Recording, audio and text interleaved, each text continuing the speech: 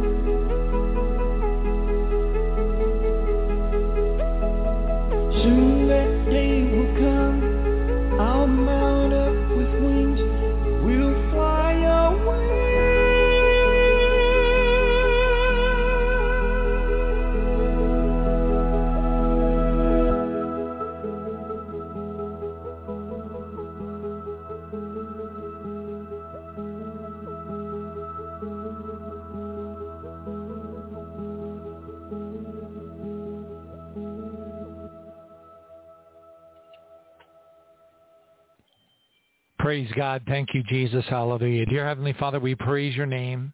We thank you for the synchronicity, the unbelievable harmony, at least that which I and some others are beginning to experience.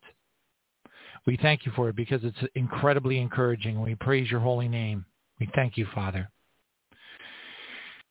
Now, before we go, I know you're probably thinking to yourself, oh, no, I want to do a regular prayer vigil. I just want to praise God, and I'm all for that, and we're heading that direction. Amen. But I have to give you a testimony that's going to encourage you. All right? And it will. Praise God. So this is another one of those kind of like, wow, kind of impossible sort of coincidences. Praise Jesus.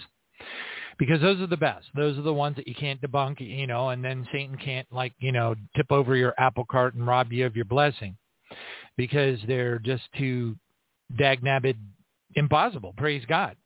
All right. Now, all that being said, I'm going to go ahead and share these things with you because that is the only reason why I do this program. I don't need to do a prayer vigil, but the Lord wanted me to do a prayer vigil to help other people. And also because, where two or more are gathered together, there you are, our Father in our midst. Now, which, of course, amplifies the magnitude and the power of the prayer to some extent that is probably beyond our able to calculate. Now, all that being said, I wanted to share this with you because it is a blessing. It's a blessing for me, but it is also a blessing for you. Praise God. So, so for those of you who have been, listening to the program on a regular basis and are attentive to, the whole supernatural testimony, I've, been, I kind of joke around tongue in cheek and I say, you can't get the money if you don't have the test. Hallelujah.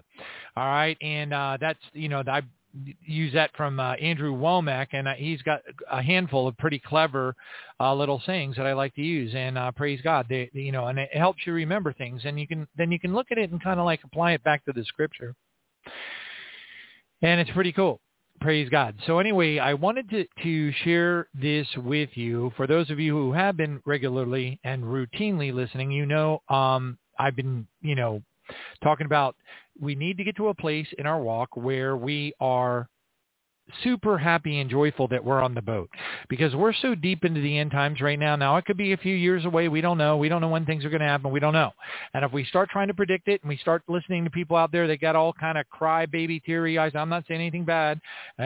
Believe me, I'm a crybaby, teary-eyed person myself. Amen. But if we go out on the YouTube and we start listening to every Tom, Dick, and Harry that's sitting in their car with bawling from just tears gushing down, oh, Jesus said and Jesus told me and this is going to happen and the rapture is going to happen any second now. We're going to be leaving any second now. If you're going to do that, then you're going to end up doing exactly what I did back in 2011. And then 2012 and 2013, et cetera, et cetera, et cetera. And what will happen is you will get taken in by it. I'm not saying, but I'm just saying. Remember what Jesus said in the Olivet Discourse. He said, and I'm going to go ahead and give you kind of like the short Johnny Baptist version. Jesus basically said, you're going to go through a period of time where people are saying, here are Jesus, there are Jesus, everywhere are Jesus, Jesus. And he says, don't let that get you all keyed up. Now, there was much more to what he said, but I'm trying to cut to the chase. So you can take the journey that I took and be sad, or you can take a new journey and maybe learn a little bit from the pros and cons of the things that I've been through, or choose to just go about things your own special way. Praise God. Nothing, there isn't a right or wrong. We are admonished in the book of Proverbs to, pay attention or to at least lend an ear to the testimony of our brothers and sisters, because there's a certain degree of folly associated with wanting to go, navigate the journey on your own, which is very, very true. And I'm not going to get into that because that's a whole nother 2-hour preaching, and that'll completely throw off the prayer vigil. And that's not what I want to do tonight. Praise God. But I do want to share this with you. All right. So I've been, hey, everybody, we need to cheer up. We need, as the darkness gets darker, and more people are dying around us. And we're actually beginning to live as if it was reading the newspaper, Psalm 91. Many people out there have been quoting, my goodness gracious, forever and ever, amen, over and over and over again, prophecies, that talk about us receiving an outpouring of the Holy Spirit. But as I've mentioned many times before on this program, because the Lord has taken me down the journey that he has taken me down, my responsibility is to admonish people and to remind them that in the midst of all of these wonderful prophecies about us leaving any second now, in the midst of all of these things that I'm not saying are right or wrong or anything of the sort, there's no judgment here. It is simply pointing out my personal experience. And then you can derive which direction you want to go. If you want to go ahead and believe everybody that is crying, Jesus coming, rapture's tomorrow, rapture's going to be in a week, whatever the case is. If that's what you want to do, if you've got that kind of emotional constitution that's perfectly okay with you, then fine. I'm not here to All I'm here to do is to share. And it has been my experience and experience of many, many, many others that have written me over more than 11 years of time, that when you embrace those things, see, Jesus told us exactly how to think. But a lot of us don't receive it. We don't read it. We don't read it. You know, if 5 Christians sit in a room with all their different experiences and tenure in their sanctification and walk, and you're going to get 5 different understandings of any given scripture. Okay, now all that being said, without going into the details of how all that works, Jesus came straight out and explicitly stated to all of us. He said, don't let it, I am paraphrasing. I don't want to quote the scripture. I'm interpreting it for you. You can go back and read it yourself and see if you agree with me or not. If you don't, that's fine. It doesn't hurt my feelings. I've been disagreed with more than probably anybody on the entire internet, except maybe Joe Biden. Okay. But anyway, so all that means, and Obama. But anyway, but my point is this. All right. So Jesus said explicitly, he gave us all kinds of admonitions: wars, rumors, wars, pestilence, famine, this, that, and the other thing. That, moms and dads, and your family is going to be your worst enemy, and all this kind of stuff.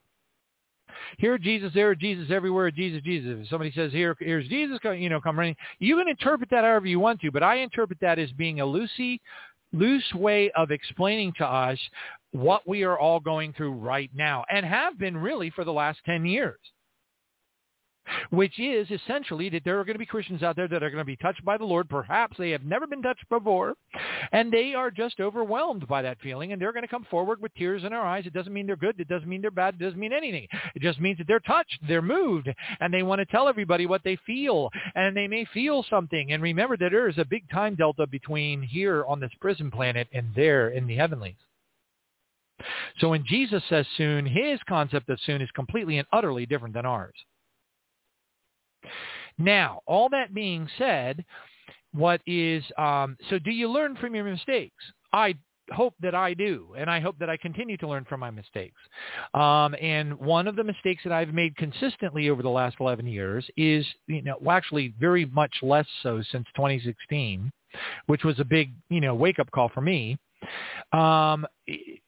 One of the things that I've learned is that when you jump on a bandwagon, when you're going in the direction that everybody else is going, then you got to stop and reflect, because you're probably going in the wrong way. It doesn't mean you're heading to hell. I'm not saying anything bad like that. I'm just talking about you're going to put yourself in a position, praise God, like I was in many times, and like many, many, many, many, many, many, many other listeners of this program. Praise you, Jesus, and thank you for the experiences that I can share these in the form of a testimony, because what will happen is it will bring you down.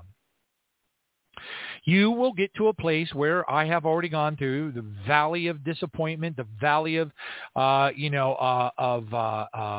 self-deprecation, just being so depressed and so sad and so, and that is a place you don't want to be.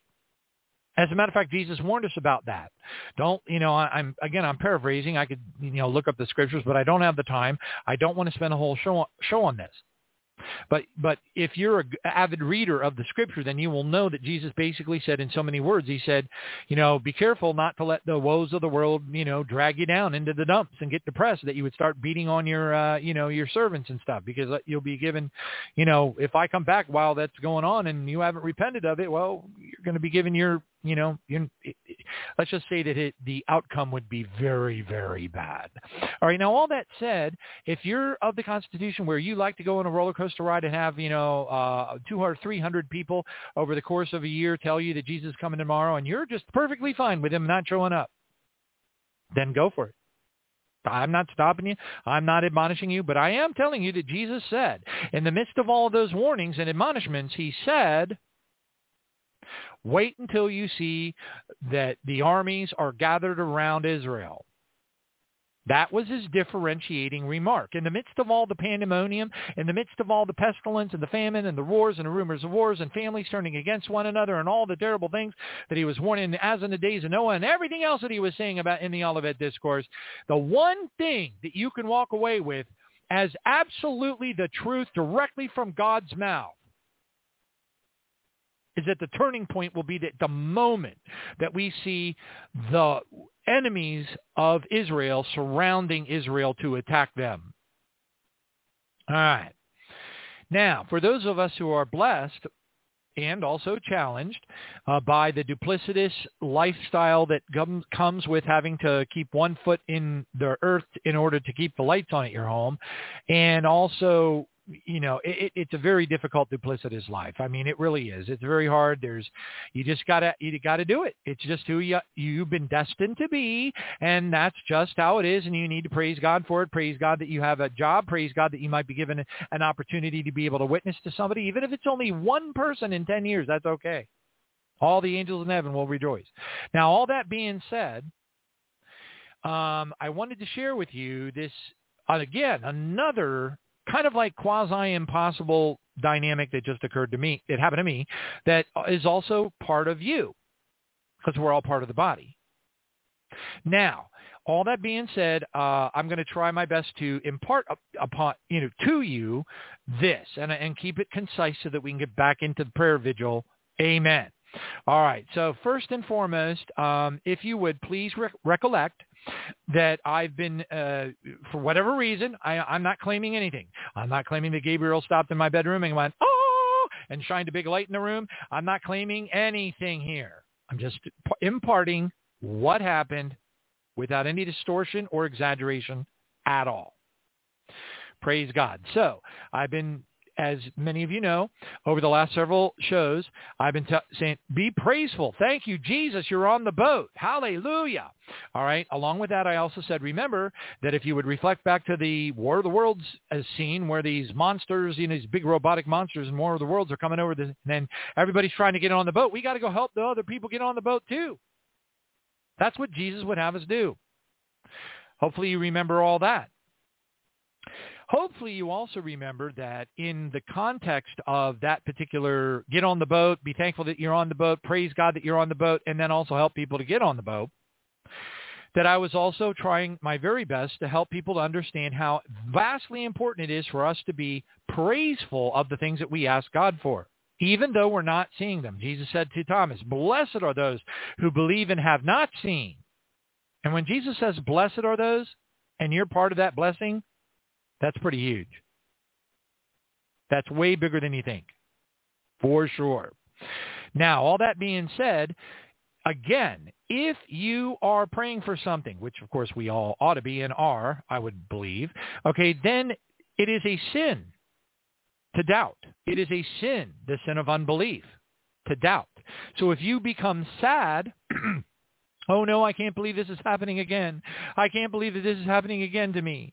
I can't believe, my husband or my sister or my brother or my whoever is doing whatever they're doing. I can't believe this is happening to my job. Whatever the case is, what you're becoming is an Israelite in the desert. You're complaining about the manna. You're not accepting the fact that God said it's going to be this way, and you believe it with all of your heart. And so because you believe, you praise. You are limiting God in your life. You are robbing yourself of your own blessing. Again and again, they tempted God and limited the Holy One of Israel. Psalm 78:41. We got to live that. We got to understand that. We got to avoid those behaviors. Do not criticize. Do not condemn. Do not complain. Do not complain. Do not complain, and give praise to God in all things, no matter what. All things.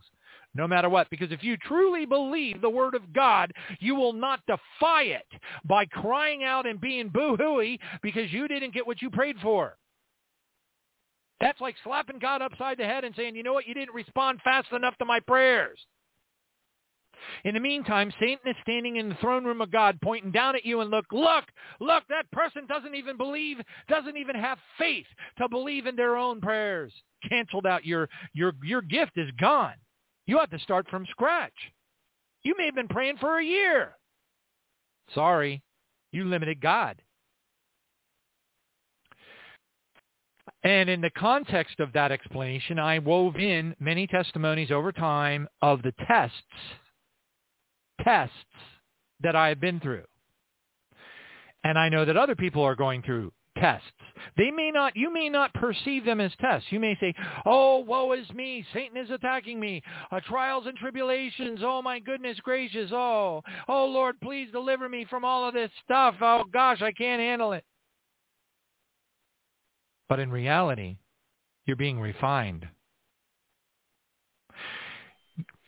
Just like with Job, if you're walking with Christ, if you're residing in the secret place of the Most High, if you're praying and you're constantly confessing of your sins, examining yourselves, changing your mind, repenting, and again, the renewing of your mind. Think about the renewing of your mind. What does that mean, to renew your mind? If you renew your mind, it means you changed your mind.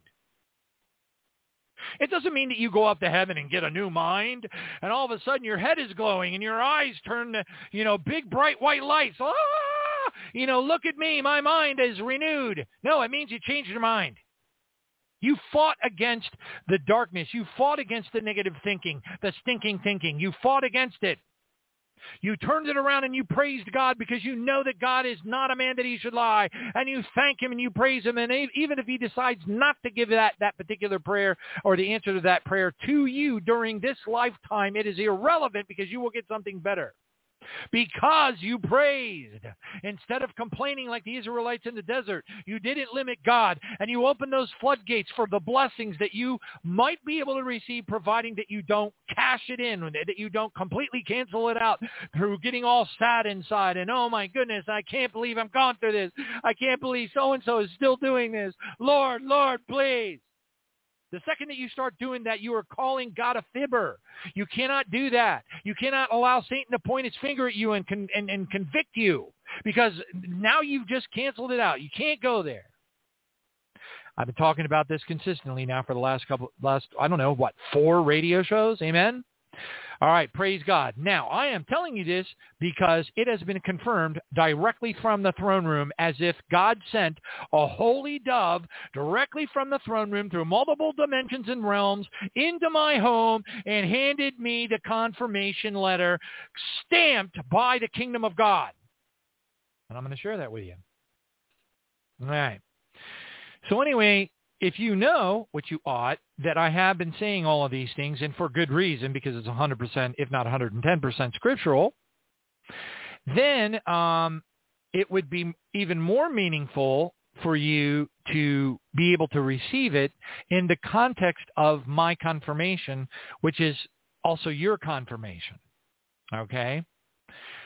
Just remember, when you praise God, you don't do it with tears in your eyes. I mean, you can start out that way if you want to, but remember, praise needs to be genuine. So if you're feeling sorry for yourself and you're boo-hooing your way and you're saying, praise you, Jesus, praise you, Jesus, okay, you know what? You're missing the mark because you don't believe. Else you wouldn't be going, ooh. If you truly believe that you are going to receive that which you prayed for, then you are truly joyful. And you're all about that. You are truly gushing with love for our Father, which is the state of mind that you should be in at all times. To love the Lord your God with all your heart, your mind, your soul. Praise God. That's the state that we need to be in a continuous manner. As the darkness gets darker, as our testing becomes more horrific. And you might be, oh my gosh, Johnny, are you kidding me? Testing is horrific test? How bad is this going to get? I would submit to you that it's probably wise to buckle up for the worst possible case scenario. That would be wise. That would be wisdom speaking. Not necessarily because that's the way it's going to go down, but it does prepare you spiritually, physically, and mindfully. It will prepare you for the worst case scenario, which will position you to be at your strongest when the storm arrives. Not if, when. And if you're not being tested right now, you might want to get on your knees and spend some extra time crying out to God fervently and asking him, please, refine me now, because you don't want to miss. You do not want to miss the first fruits harvest, the barley harvest, the first watch. You don't want to miss it, because the hell on earth that Christianity is going to have to go through after the barley harvest occurs is not anything I would wish on my worst enemy. And guess what? It's not even a 1/100th of the ugly that's going to hit after the Great Tribulation starts.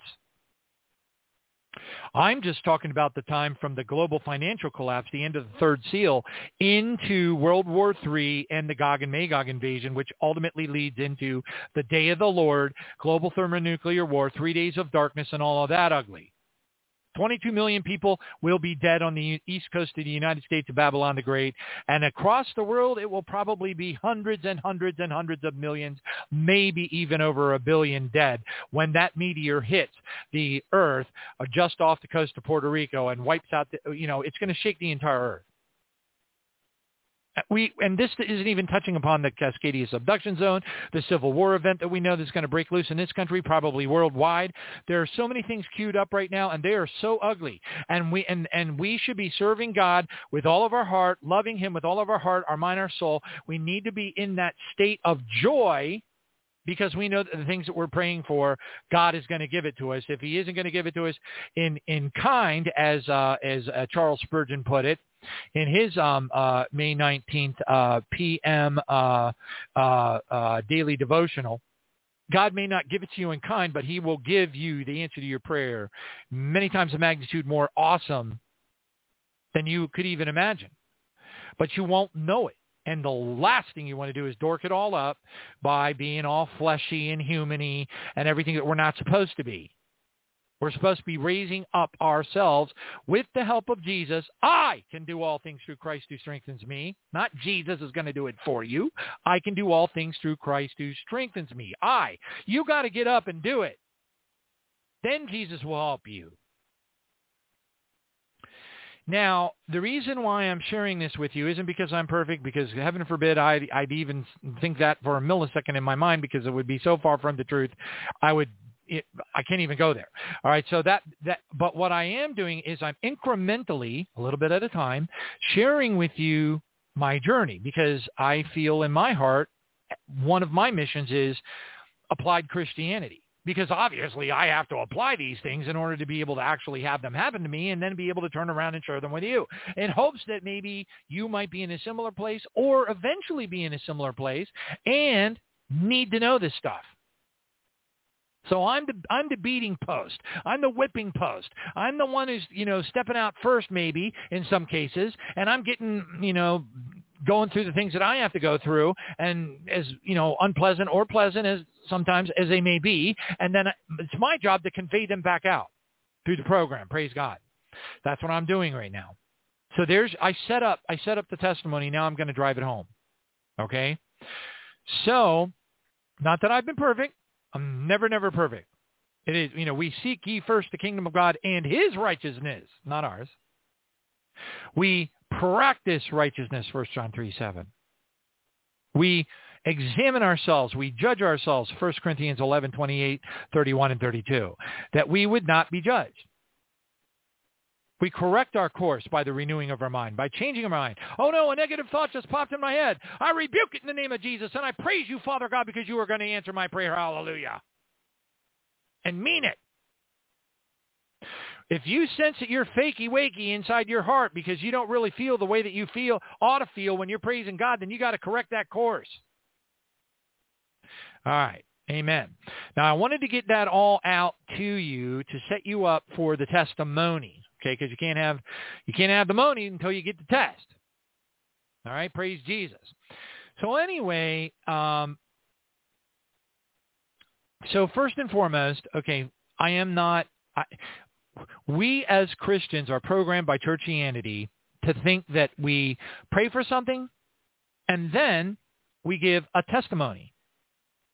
So what I've noticed throughout I'm 60 years old now, so I would give myself credit for at least a 40-year walk in Pentecostal and Assembly of God, non-denominational tongue-speaking churches, miracle churches, who plain don't get stuff. Believe you me, I know, because I had to divorce myself from all the things that I was taught by them. God told me to do so in order to be able to progress past that, because that's a stopping point. It's a good stopping point compared to other churches, but nevertheless, it's a stopping point. You don't want to ever stop. All right, praise God. Now, so please do not take this as, as typical churchianity, basic, first freshman year Christianity, which is essentially where all of churchianity sits and remains. Some of them even still taking their SATs. Now, all that being said, Christians, by and large, you'll say, please, brother or sister, pray for me. You'll maybe explain to them in accordance with James 5:16, the first half, like I talked about on the last prayer vigil, and the mistranslation associated with that and what it really means. And you'll make this awful mistake that Christianity makes, which is Sister Sally prayed that her son Chuck would get, a plus on his math test. And so she sends out a fleece, and all of her Christian friends pray for little Chucky or whoever to get an A on the test, which, of course, is really not what God is looking for in prayer anyway. So it's kind of praying out of your own lust in the first place, but I'm not going to go there. Let's just use this as an example. Now, here's the thing. Christians, by and large, what they do is they take the prayer request, they identify what that specific ask is, and then the first thing out of their mouth the next time they talk to you is, can you give me a status report on that prayer request? Because they want to hear if you got a praise report to give them or not. Now, what we have to do is get past that, because we are commanded by the Holy Scripture and the Word of God, which is Jesus Christ our King, who we all hope to be chosen by, not just called, to be part of the first fruits in the barley harvest, the first watch. We got to get past this idea that our Christianity is some spot in time, some moment of testimony, that we somehow don't have to pray for our brothers and sisters anymore because that one ask was received.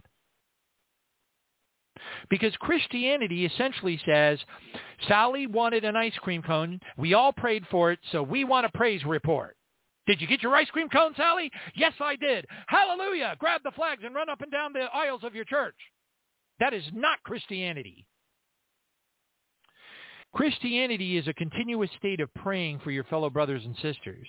And yes, if there is a praise report to be had, it would be the duty as part of the body of Christ for that recipient of the praise report to share that with people. But it is not a moment in time where you get off the hook for your prayers. That's what Christians are usually looking for. They want that praise report because they want to take that item off their prayer list. And that's a sin. That's a sin. Because we are commanded to continuously pray for one another. In the midst and in continuance with the individual fleeces that we might throw out there. Oh my gosh, I think I'm going to lose my job tomorrow. Hey everybody, in the name of Jesus, please pray for my job. And then hey John, do you still have your job? Wednesday morning comes, you still at your job, John? And you go, yes, I still got my job. And they go like, oh great, I get to take that off my list. Check the box. And then they move on to whatever else they want to pray for. But that's not how it works. You take the praise report, you get encouraged, and you continue to pray for your brothers and sisters. There is no end to it. There are no check boxes. There are fleeces that are sent out for moments of time, issues at hand, whatever the case may be, and that's part of the normal prayer life, but the prayers don't stop when you check the box. Now, that's very, very important to get. Now, and we, more than ever before, have to pray for one another, and I do for you. I pray that you will always pray for me. I can guarantee you that any one of us that is experiencing the refiner's fire and the testing that we need to experience to bring us to where we need to be in order to fulfill the works that God has written in our books before we were born, Psalm 139, verse 16, Ephesians 2:10. We should desire more than anything to walk in those works, to fulfill those works, because we love our Father, and our Father wrote those works on our behalf into our books. He wants us to fulfill those, but you know what? If we dork up and we get all whatever, ply with the Word of God, we don't listen, And we just decide, well, I don't agree with that guy, blah, blah, blah, blah. I'm not going to receive it. And you just go about your merry old way. Well, guess what? When you get to heaven and you realize what you could have had, what you could have done for Jesus, but you didn't. I'm not saying you're going to be crying about it. I don't know. But I can tell you that I am, Chuck Missler said something that I believe was very anointed. He said, I believe with all of my heart that the number one thing that we will be sad about when we get to heaven is what we could have done, but we didn't do. And I think he's right. I really think he's right. And I can tell you that there's multiple testimonies of people that have been taken to heaven, and when they found out how it really works, they came back to the earth and completely changed their entire lives. In many cases, sold their houses, sold their cars, left their church, left their reverend-see or their pastor-see or whatever you want to call it, the head of the church. Don't even get me going on the testimony of Francis Chan. The list goes on and on and on and on and on and on. There was the one guy that was the head of a church, and he was taking tithes in a collection plate tithes from everybody in his church for decades and decades and decades. Well, he died on an operating table or something along that line. Went to heaven, and an angel showed him where he was going to end up living. No mansion for him. No beautiful Thomas Kincaid, gorgeous, country mansion for this guy. No. He was in a crummy little apartment. And when he saw that, he was like, "Why? Why?" And the angel said to him, "Because you're not tithing out of the tithes that the people are giving to your church." And he goes, "Well, I didn't think I had to. I am serving God. This money is coming to God, and it's going into this church. That is a tithe. It's going to God. I am tithing because I'm putting it back into the church." And the angel said, "No, that is not how it works. You need to take a minimum of 10% out of that collection plate and give it to missions. And then if there's anything left, then you can put it back into your ministry." And that was a minimum amount. And that guy came back into his body and changed his entire life and completely started giving. He gave so hard, I'm sure he was, wondering how he's going to eat the next day the way he gave, because he realized the humongous error that he had made. All right. So anyway, we got to learn from our tests. We got to learn from our testimonies. Now that I've said all those things, I want to share with you the praise report, okay? But please understand something. I believe from the very depth of my heart, the very, very depth of my heart, with all of everything, Jesus in me, I believe beyond any shadow of a doubt that I would not have received these two blessings and a confirmation. 2 blessings and a confirmation. I would not have received them if what I have been teaching about over the last 4 shows in regard to getting on the boat, praising God, believing that you're going to receive it, believing it and not tempting God. If I didn't, I'm telling you, I know as a fact that I would not have received these 2 blessings and the confirmation directly from the throne room of God, which I'm going to share with you right now, not because I want you to stop praying for me. Oh, no. En contraire, I am simply blessing you with the realization, with the testimony of the receipt of a blessing directly from the throne room of God. And I can tell you with great earnesty, and absolute I'm positive that I would not have received either of these if I would have not, A, been preaching it, and B, been living it. Simple as that. So I practice what I preach.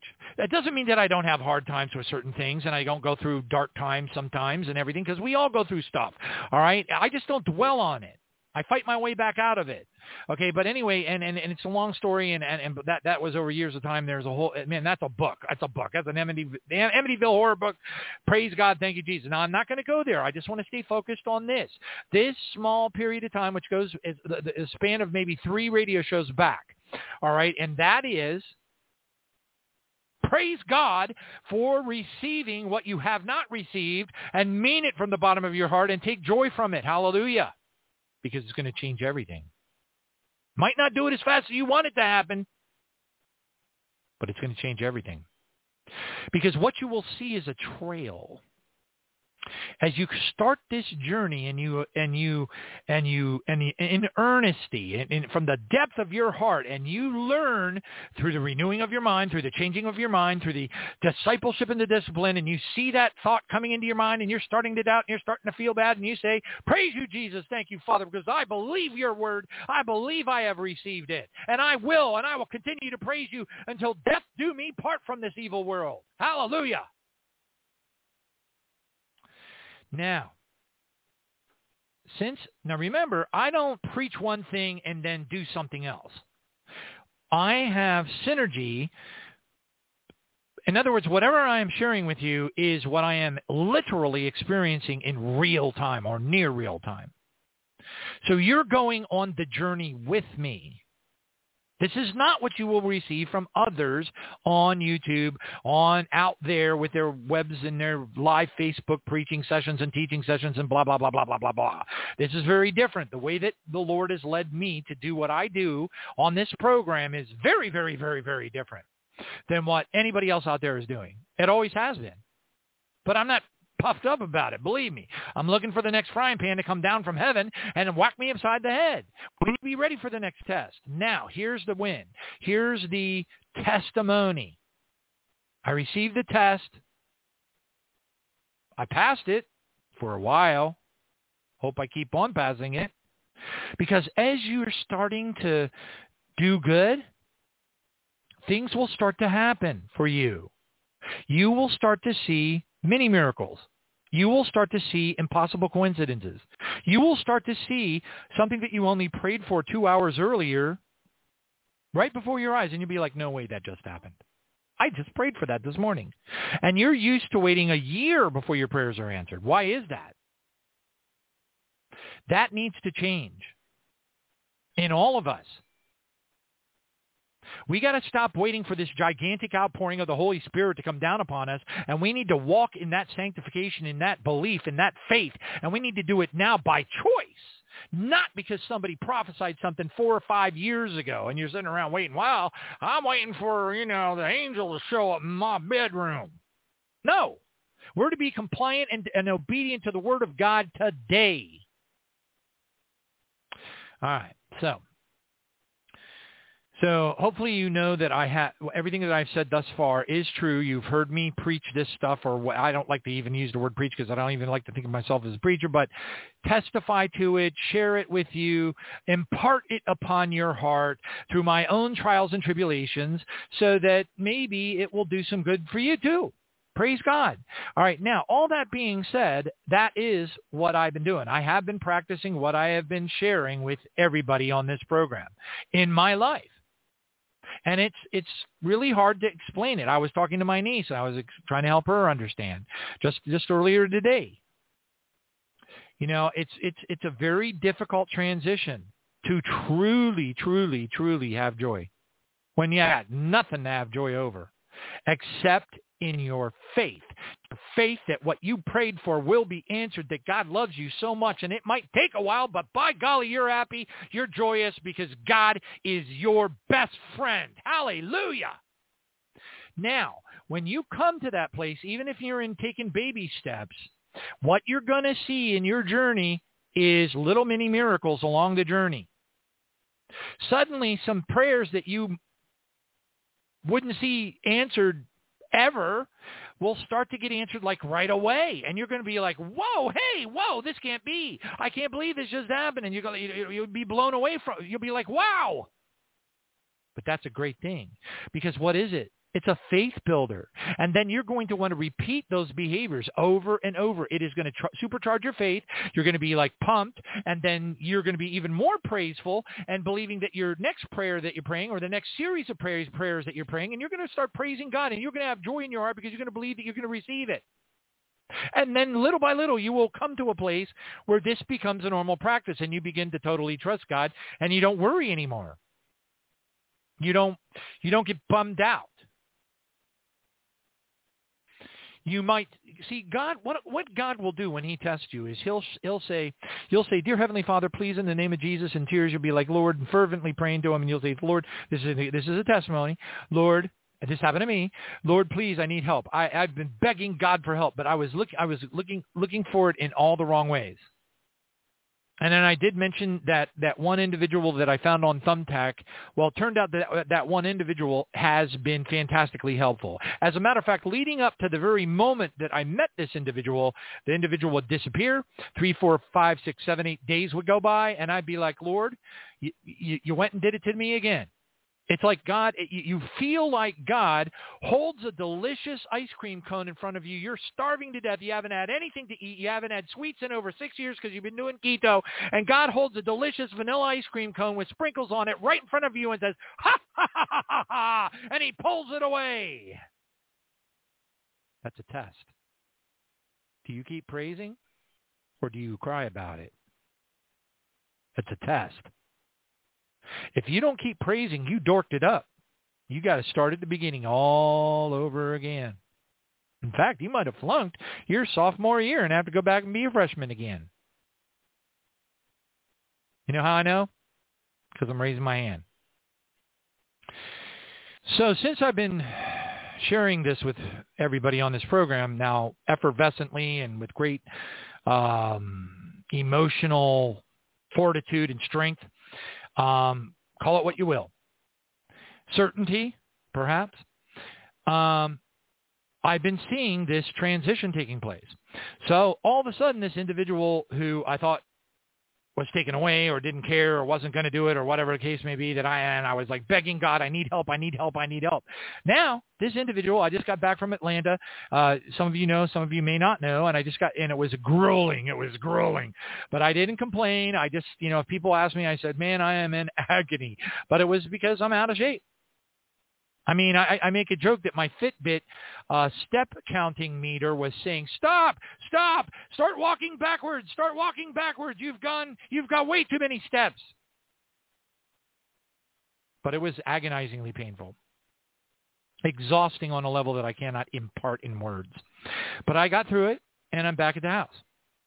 I'm not saying everything is perfect yet, but this person not only took care of my house when I was gone, not only cleaned it, not only did a bunch of other stuff that was extra, but I asked that individual, would you be interested in coming back on Saturday, e.g. tomorrow, and doing my laundry, taking my clothes to the dry cleaner, dropping something off over at the UPS store, helping me remount the shelf that fell down in the Golden JIB studios. The list just goes on and on. Problem, I'll be there. And I'm like, thank you, Jesus. So there's one little bitty one. That's pretty big for me, though. But that's just one little bitty one in comparison, to all the other ones. So, okay, so let's add more to the list. I asked a number of people, I threw out a fleece for prayer over my job. Now, if I do it over the main radio show like this, then I will leave out names. If it's between me and somebody on Hangouts or Google Chat or a little bit more intimate or personal of a prayer request, I will sometimes let them know what company it is that I'm working for that I need prayer over.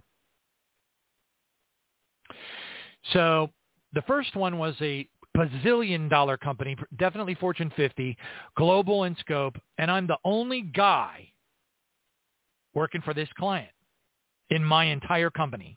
And I also am the only guy who understands what it is we're doing for them. So I can't just say, "Hey, I need help. Please send Charlie over here to give me a hand here," because nobody gets it but me. I don't like that. And I can't wait until I can train up some other people on this stuff and take some of that burden off of my chest. But for the time being, if I do anything wrong, or if that client decides to go to another competitor, I'm going to be blamed because I'm the one standing there holding, I'm holding the bag. The salespeople and everybody are going to blame me, even if it has nothing to do with me, because I understand corporate politics, particularly in the consulting profession. Well, while I was in Atlanta, I had a 30-minute status call with this company. I was standing on the ground floor of the Atlanta Falcons football stadium. Now, I'm not big on football anymore, but that was a pretty trippy thing to see, to be actually standing where the head coaches stand during a football game, to see it from that perspective. Now, with the place full, it would have been really amazing, but it was empty. But I did a video conference call over Teams or whatever with this gazillion-dollar global company, and I got to show them the stadium behind me, which they all just gobbled that up like it was Thanksgiving dinner. And they were like, wow, this is really great. Well, anyway, long story short, even though I was up against an entire corporation of specialists that do nothing but what I am doing for this company, and they were trying to take away the business from me because I'm the only one servicing the company, I, through the grace of God, am still serving the company. They still want me to do the work for them, even though this whole other company out of Detroit that specializes in what they need, it was me against that entire corporation. But through the power of Jesus Christ and God's grace and the prayers that were being answered, because I was praising him the whole time because I knew I was going to get it. And I did. That was a wonderful thing. Of course, in the flesh, my fellow colleagues are like, wow, John, way to go. Pat you on the back. Boy, you're wonderful. And all that kind of stuff. But I knew it was all God. Praise his name. Well, but God doesn't stop testing us, folks. The second that you think that God is going to stop testing you, you've dorked up. You're already in. You are so vulnerable to Satan, you cannot even believe it. You won't believe it until you are like me, and you take so many beatings that you can barely get back up again. And then you're like, oh God, why hast thou forsaken me? But that's not where you want to be. It's not a victory position. You don't get more from God by doubting your faith, but by praising him for what you don't see and being joyful because you know you're going to get it, or something better perhaps. So within literally 2 days, a series of emails go flying across my email, and it's another gazillion. I'm talking about one of the world's largest financial services company ever. Okay, you probably do business with them. And they have, over the last 5 years, insisted that I was the only one that would ever work for them. They didn't care that there were thousands of other consultants that could do just, that kind of thing. No, we want John. We want John. That's how it is. John. Well, you might say, oh, that's really a great thing because that really looks good to your boss and blah, blah, blah. But you have to understand that comes with it. It can really blow up in your face. Well, guess what? It blew up in my face. Because not only did this quadrillion-dollar company line me up for a trip to their mega location out in the West for the first week of June, but 2 days after the other blessing, emails start flying like crazy. They're coming from the client managers. They're coming from the salespeople. They're coming from this person. They're back and forth. One email, another email, another email, another email, another email. And I go in and I look at them. I'm going like, no, please, no. Turns out the same company wanted to book me by name again for another trip out to the West Coast, which is gruelingly painful and agonizing. And guess what? It's over the same time range. Yeah. So not only would I have to make one trip to the West Coast, but I'd have to make another trip to the West Coast back to back, and then I would have to try to do basically 4 weeks worth of work in 1 week. And the only possible way I could not have to do that, given the tone of the emails and what was said in the emails, with all these people all jacked up, we got to get it done. Where's John? I just completely ignored them. I had to step back from it. Then today, now I want you to know that this morning, last night, I wouldn't even look at the communications regarding this because I knew there was no way I could do it. I can't split myself like an amoeba and do that kind of work. It's humanly impossible. So I was on my knees, or actually this morning I was so exhausted from the trip to Atlanta, I wasn't on my knees. I was hurting too much. And I sat in my prayer chair. I anointed myself with oil, and I prayed fervently to the Lord. And I said, please, Father, please, in Jesus' name, please have mercy upon me. And please spread my travel out a little bit more so that I can heal and keep going. And this afternoon, I called up that client who wants me, and nobody else. And I introduced him. I said, look, we got another guy. I see your timeline is really tight. I don't want to let you know, I don't want to lay you down and everything, which is all genuine and true. And I said, we got another guy. This guy is absolutely brilliant. He's an expert in what it is you're looking to have done. And I can help him and give him all the documentation. And that way you'll get everything you need on time. And he said, okay. So for the first time in 5 years, this man at this quadrillion-dollar company said, okay, I trust you. Let's go ahead and give this other guy a try for this particular gig. Okay? But I've got other hurdles because I've got to get permission from this, director of this and director of that and this person and that person. And then I got to go to another person to get permission and blah, blah, blah, blah, blah, blah, and it just goes on and on and on and on. It's enough to make you just want to rip out the last 2 hairs that you have in your bald head. Actually, I have a couple more, but not many. But anyway, after much to do, he's going to go ahead and do the gig. The client is happy. Everybody's happy. Everybody's patting each other on the back. It's a wonderful thing. And it was an answer to a prayer. It was an impossible answer to a prayer. At the very last millisecond, literally, I had gotten this guy. His name is Stuart. I had gotten this guy, Stuart, to accept the gig, the client to accept Stuart. Everything was set up literally within minutes before our conference call because I couldn't spring it on him in the conference call. That would have been a total fail. I had to have it all lined up before the conference call. And I did, which was a miracle, which is an absolute miracle after 5 years. Then I received, praise Jesus, a prophecy from Wings of Prophecy. Now remember, please never idolize or think that anybody that has a gift of prophecy is anybody special, because believe you me, they're not. And they make as many mistakes as the rest of us. Unfortunately, a lot of times they don't realize that they're making the mistakes that they're making, which is really very, very sad. But I don't get into that. I'll pray for him. And that's where I leave it. It's in God's hands. It's not us to worry about. God will use imperfect people. And then if they're imperfect enough, then they will be subject to, they will come to me in that day saying, Lord, Lord, have we not prophesied in your name? Have we not cast out devils in your name? Begone from me, ye doers of lawlessness. I have not known you. Let's pray that doesn't happen to anybody that we know. Now, all that being said, it's the prophecy that's important to discern. You discern the prophecy. You don't worry about the prophet. Don't you worry yourself about that. Just read the words and discern whether or not they're from the throne room. That's simple as that. It's what we do.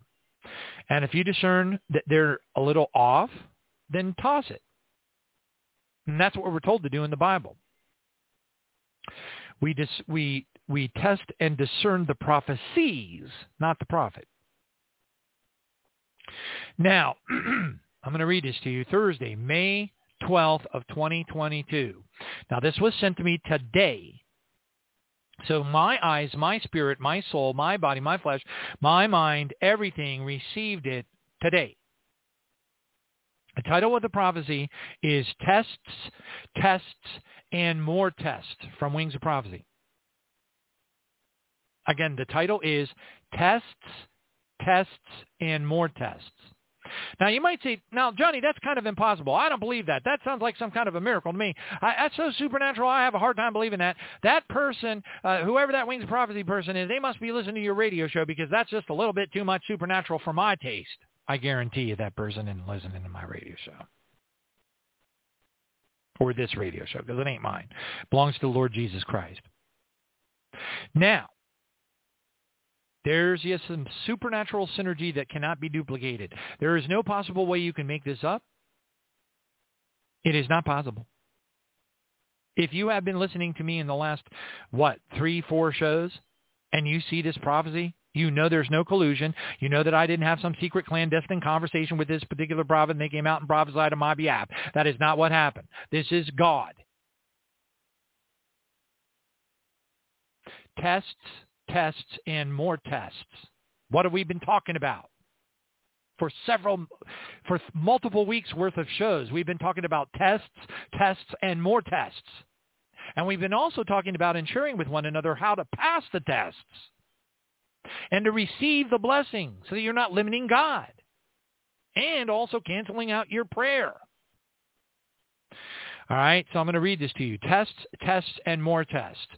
And again, I quote, tests, and more tests. My children are being tested and refined. My children are weary and disappointed from these many trials, but they are necessary. My children, be patient as you walk out these tests that you are in for, the test that you are in for. Okay, so again, it's a little bit of a choppy sentence, but I'll read it again. My children, be patient as you walk out these tests you are in for your reactions to them helps determine whether you will be left behind in the terrifying times to come or whether you will qualify for an early release from Earth's struggles. I'm going to read that paragraph again. Because if you haven't gotten it by now, you should be like flipping out. My children, be patient as you walk out these tests that you are in for your reactions to them help to determine whether you will be left behind in the terrifying times to come or whether you will qualify for an early release from Earth's struggles. Early release from Earth's struggles. First watch. Second watch. First fruits, barley harvest. Many are called, few are chosen. Bride of Christ. There is a first watch. It is a guarantee. It's not a hypothesis. It's not a posit. It's absolutely a fact. God has confirmed it for me so many ways that I know beyond any shadow of a doubt and can speak with great authority, just like Jesus did when he was in the temple and the Pharisees were so wowed.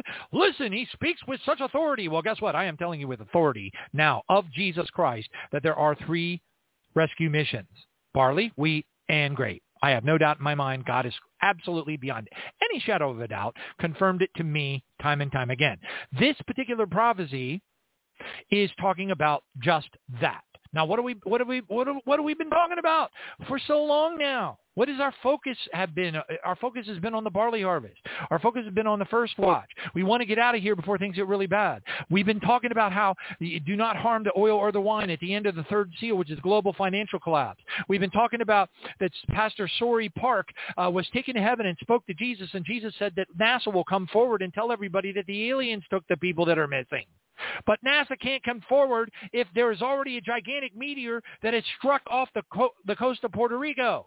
If we were already in the day of the Lord, the sixth seal, there's no way that NASA would even have the capability, let alone the electrical power that was necessary to come out on the television to tell people that the aliens took them, which means that Pastor Sori Park was shown what? The barley harvest. The first fruits harvest. The exact same rapture that this particular prophecy is talking about. Hallelujah. I want to read that again.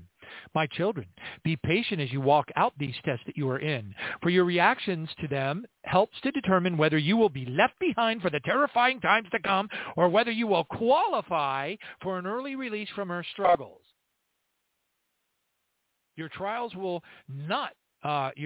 are not without purpose, my precious ones. If you fail a test, I will give you an opportunity to retake it. I am getting you ready. End quote. So there's your testimony. That is a very interesting and fascinating and highly consistent way that God deals with me in my life and my walk. Probably because he wants me to go through it, so I'll share it with you. That would be my guess. Doesn't mean I have any one-upsmanship on anybody. Believe you me. Not at all. And woe unto me if I didn't share it. Praise God. Thank you, Jesus. So I wanted to impart that entire experience to you in the context of all of the things that we've been talking about for the last several shows. And actually, really, when you think about it and you consider all of the tests that I've been put through and shared with you and many times over the last several years, because some of them were really horrific and and took me a long time to whatever. I don't even know where I am. I'm just on a journey just like we all are. But I wanted you to know that in my experience with the Lord right now, with signs and wonders following, as Paul admonished us, understand, you'll know it's from God because the signs and wonders. Okay, well, guess what? Signs and wonders and signs. I'm sharing it with you. Why? Because it is, not only did I get my signs and wonders along the journey, but I got the prophecy directly from the throne room of God that confirmed that what I was sharing was right on target and in the perfect timing of God. Because God has the perfect timing. And you'll know that when you walk in that harmony, that synchronicity with him. But you're not going to see any of it if you don't get the basics. And it took me years and years and years and years of misery to get to the basics. And I haven't mastered them by any stretch. I'm a baby in trying to come to these places. And a lot of people that do walk in continuous joy and happiness are because they don't even understand the Christian walk at all. It's their ignorance that makes them happy. They walk around and smiley, wily, but when things get really bad, they're going to fall flat on their face. We have a blessing. The blessing for us is to understand what we know about the end times right now and to be suffering the pain and agony of Ecclesiastes 1:18 and to be going through trials and tribulations and rejection and not even being able to fellowship with anybody at church and all the awful things that we have to go through and the things that are happening in our families and the sicknesses and all the other stuff. And we have to endure all these things and keep on praising, and it's got to be coming from the bottom of our heart. And we've got to have joy from it because we believe our Father God is going to answer one way or the other. And that's where the joy comes from. And when you come to that place, you got to fight to maintain that joy because that's the place that you're going to start receiving the answers to your prayers. That's where the miracles will start to happen, supernatural miracles to follow. And then we have to stay there. And that's a fight. And never think that God's going to stop testing you because he isn't. But when you realize that the next test is coming and you got the drill down, you know what it is you need to do. You send out a fleece to your brothers and sisters to pray because you can sense in your spirit that something's coming. Christian or churchianity. Oh, it's the devil, it's the devil, it's the devil. Just remember that some of the hardest things you will ever go through will be chastening from God, and even worse, tests. A refiner's fire test will oftentimes be the most horrible things that a Christian will have to go through in their life because God has got to break you down to lift you back up again. And a lot of people will not get back up again. And that is a shame. And we're not going to be it. Many are called, few are chosen. And we got to go that extra mile. We got to run that race like nobody else could ever catch us. We can't look back. We were chosen for the time that we are in right now. There's a reason that you are listening to this program right now. There's a reason that you understand all the horrible things and the global satanic crime syndicate and all the things that we've been talking about on this program for 11 years. You understand these things because God wanted you to understand these things. Why? Because you needed to be prepped up. I'm not talking about having beans and rice in your garage. I'm talking about spiritually prepped up. You need to understand how vitally important what I just shared with you is in your walk. Because if you can't put it into practice right now, how are you going to do that when it gets 10 times worse? Oh, I'm going to wait for the outpouring of the Holy Spirit. I highly recommend that you do not. Our sanctification is a choice. We can choose to walk in obedience to the Lord. We can choose to seek Him with all of our heart. We can choose to love Him with all our heart, our mind, and our soul. We can choose to have true godly sorrow. We can choose to self-examine ourselves. We can choose to go through those tests and pass them with determination. But I will tell you for sure, beyond any shadow of a doubt, no shadow, not even the tiniest little inkling of a shadow, not even the hint of a shadow, not even a hint of the word of speaking a shadow, that if you don't learn to praise God and thank Him for the things that you asked for and the things, and truly believe that He's going to give them to you or something better, maybe at a more perfect time, but you best be praising, you best be joyful, you best be happy, you best be thankful. You're on the boat. Bring more people on the boat and thank Him for everything that you ask for, because He is God and He is not going to let you down. You might not get what you think that you need, but whatever you're going to get is going to be a lot better than that. And you praise Him for it. And you should be genuinely happy, no matter how awful your life appears to be in the flesh. Because our commandment in obedience is to transcend the flesh. Because we are a royal priesthood, are a holy nation. We are His own special people that were brought out of the darkness and into His marvelous light. We are. You are. Accept that you are and praise Him for it, because that's when the journey begins. That's when you'll see signs and wonders following. Praise God. Hallelujah. Thank you, Jesus. Tonight is May the 13th of 2022, the 12th of Lyre, 5782. Today is Omer number 27, and an Omer is a bundle of barley. Hallelujah. May 13th of 2022. The time now is 8:12 p.m. on the East Coast of the United States of Babylon the Great, and together we light the Sabbath candles, or if you prefer, the Shabbat candles. And if you read and understand Romans 14, you will know that you can have, okay, hold on a second. There we go. I got it lit. Thank you, Jesus. All right. I'm going to light 3 candles, one for the Father, one for the Son, thank you, Jesus, and one for the oft-forgotten God, our awesome Holy Spirit. Thank you, Jesus.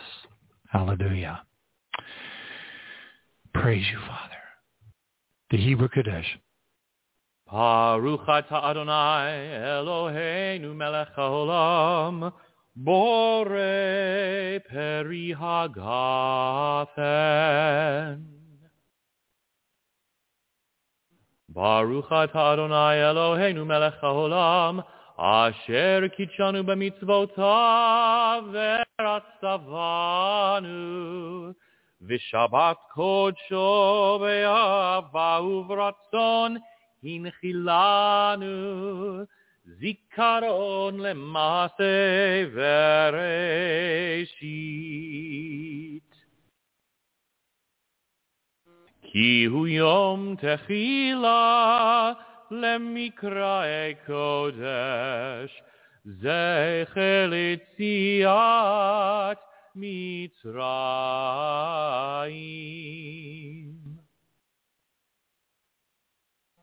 Kivanu v'acharta ve'otanu kidashta mikol hamim v'shabbat kodshecha Be'ava uvratzon himchaltanu.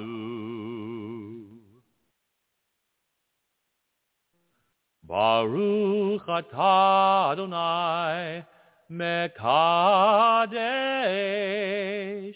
HaShabbat.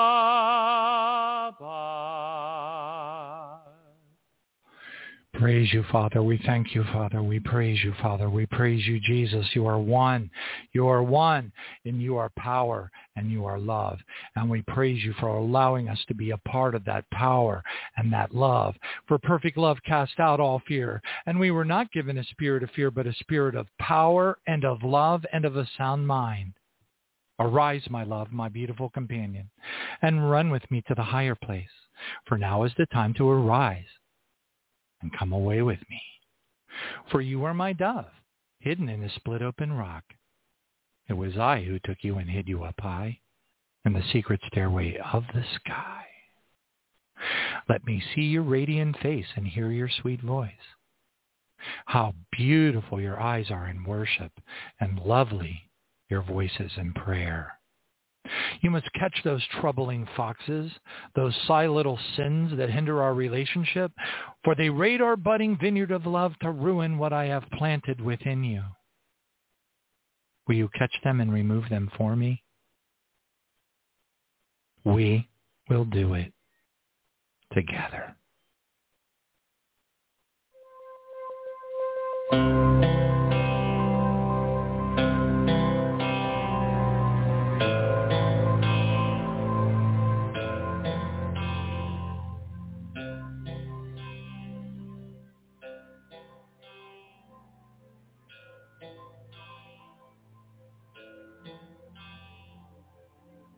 May sojourn, O Lord, within your tent,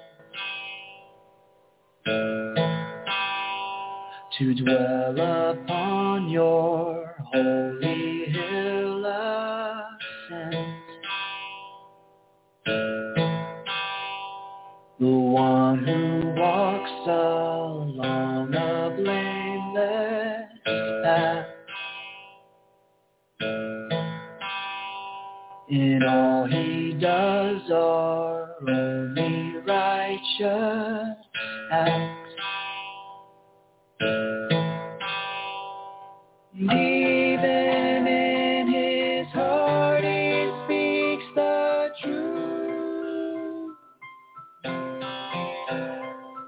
And even in his heart he speaks the truth. No slander will you find upon his tongue, and never to his friend does he do wrong.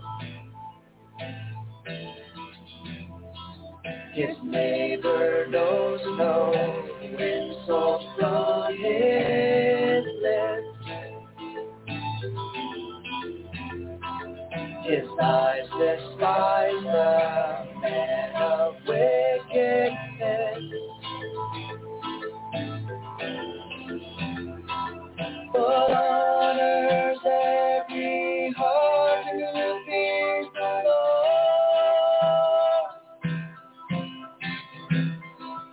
But honors every heart who fears the Lord. And even though his oath may cause him pain, his faithful word forever stays the same. The money lends he seeks no selfish gain. The bribe against the innocent disdain. The one who does these things will not be moved. The one who does these things will not be moved. The one who does these things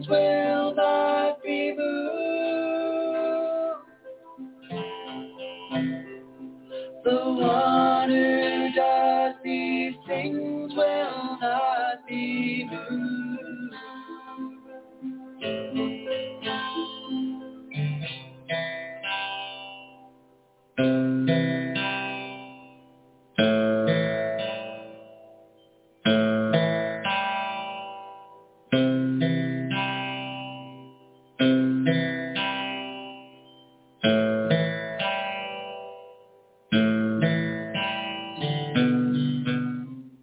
Praise God.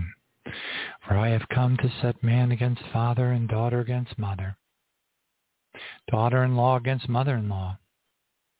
And a man's enemies will be those of his own household. He who loves father or mother more than me is not worthy of me, Jesus said. He who loves son or daughter more than me is not worthy of me. Who is Jesus? Is Jesus not the Word? Who is Jesus? My Bible says that Jesus is the Word. For John 1:1 says, in the beginning was the Word. The Word was with God, and the Word was God. He, Jesus, was in the beginning with God. And all things were made through him. And without him, nothing was made that was made. And in him, life. And the life was the light of men. And the light shined in the darkness, and the darkness did not comprehend it. Jesus is the Word of God.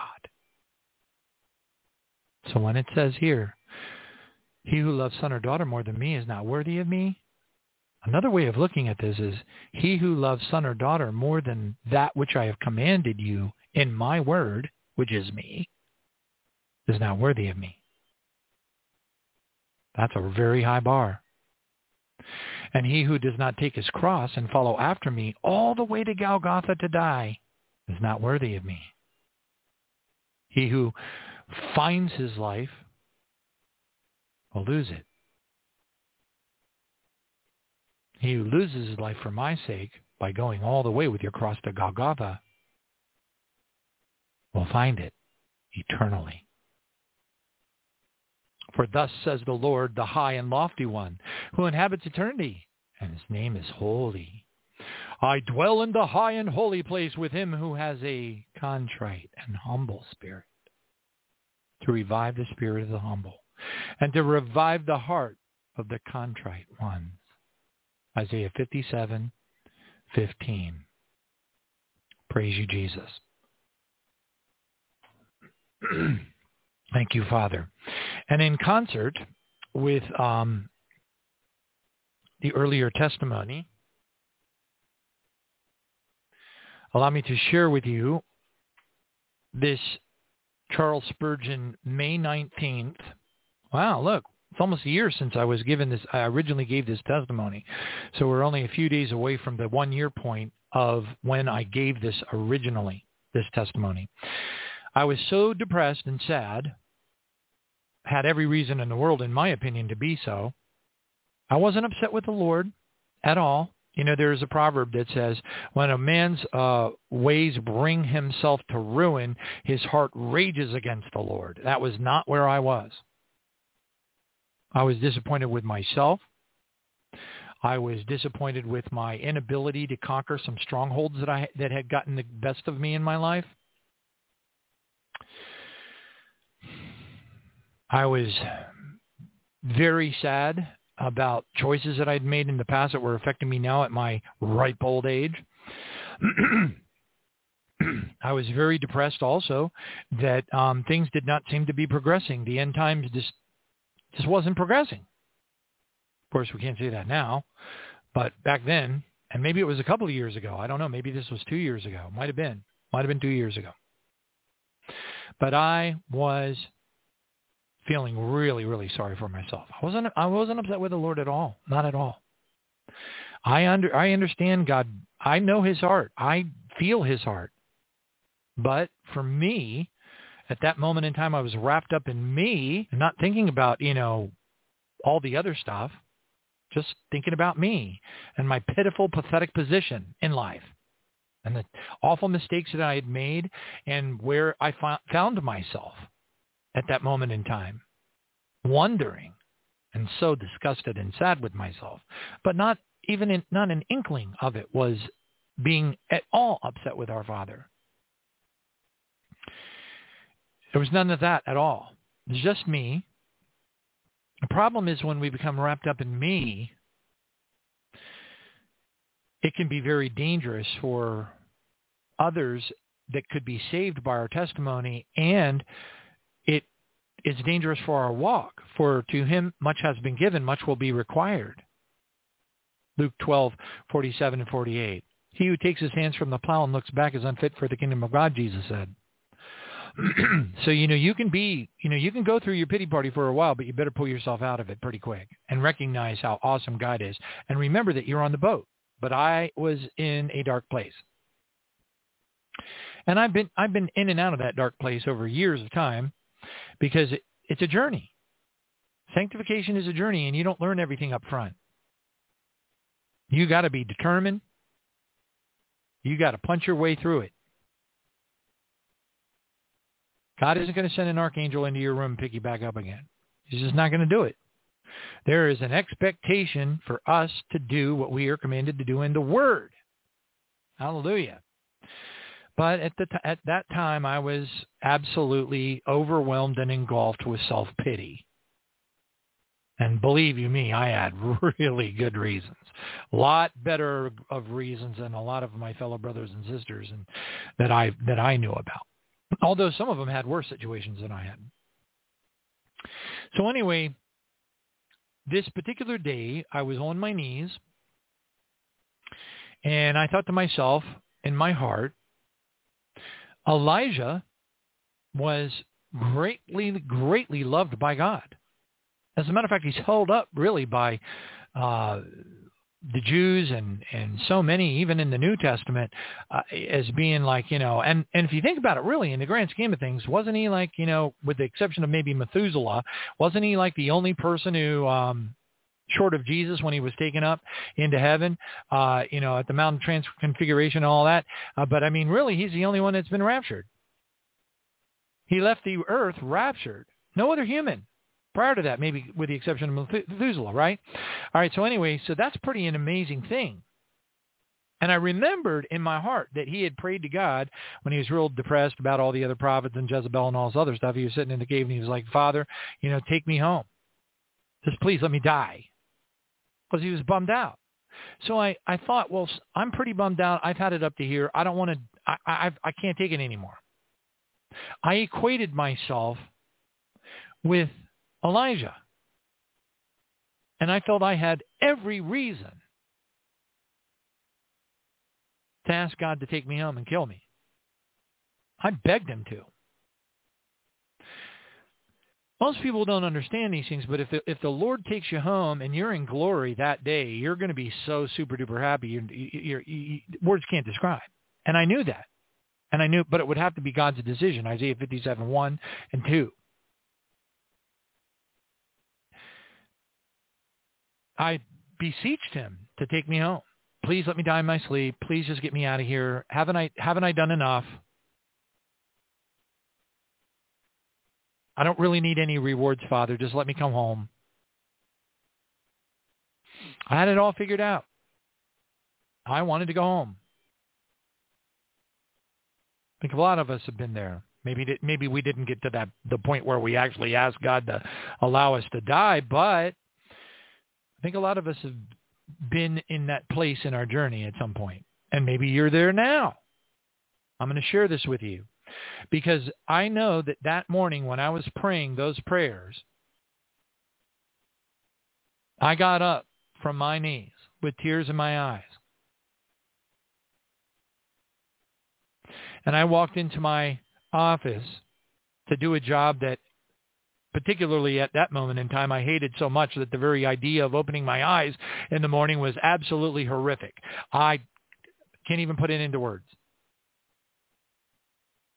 But I wasn't praiseful. I wasn't grateful. I was missing the mark by a long, boy, oh my gosh. I mean, if I was supposed to be, using a slingshot like David to hit Goliath, I was so far off base. My stone was flying into somebody else's football field, but I didn't know it because I thought to myself, hey, if Elijah could do it, I can do it too. There's nothing sinful about it, obviously. Amen. So that's where I was. And I got up with tears in my eyes, meaning everything that I prayed for from the bottom of my heart. And I sat down at my desk and fired up my laptop, got ready to start the workday, and I looked over to the left where one of my main computer, monitors was sitting, and right there in front of my face was PC Study Bible version 5, and right there was Charles Spurgeon Morning and Evening, and it happened to be the evening. Now, it was in the morning that I saw it, but it was May 19th p.m., the evening devotional of Charles Spurgeon, staring at me directly in the face. And I was drawn to it. I was drawn to read it because it was just too pow right in my face. It was too supernatural the way that it just jumped out at me like that. Everything I was doing. And I very carefully read it. And here's what it said. By the way, there's a lot of this that weaves together with the testimony that I just gave. So that's why I feel led to share this as well. Charles Spurgeon quotes 1 Kings 19, verse 4, and he requested for himself that he might die. And then Spurgeon goes on to explain through the anointing of the Holy Spirit, which this guy, it took, I had to grow up and I had to make a lot of things, a lot of amazing and horrific and horrible and, oh gosh, my walk. I had to go through my walk, my version of my walk, and I'm not through it yet, but I'm definitely in a different place, wherever that is. I'd like to hope that it's a better place than I was, but I love Smith Wigglesworth's devotionals right off the bat, but Spurgeon, I didn't really get Spurgeon a lot of the times I'd read his stuff. It wasn't until I matured a little bit more and became more spiritual and knew the Word of God better and God tested me and all the trials, tribulations, refiner's fire and things that I went through before I started looking at Charles Spurgeon and saw the Holy Spirit-filled genius in it. Because I couldn't relate to it before. But after going through all I went through, I really related to it.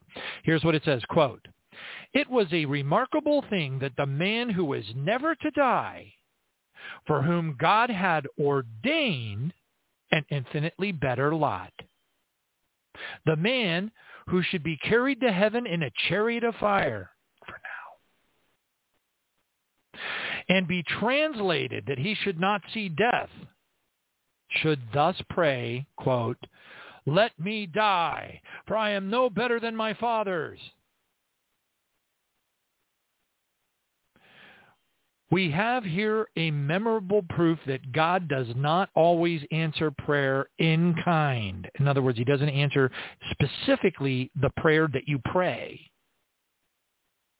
Quote, "Though he always does answer your prayers in effect." In other words, the outcome of the prayer, God sees a better way, better timing, better outcome, sees the beginning from the end, and he will answer your prayer in effect. That is profound, folks.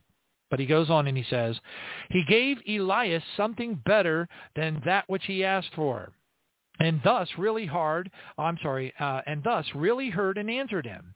Strange was it that the lion-hearted Elijah should be so depressed by Jezebel's threat to ask to die, and blessedly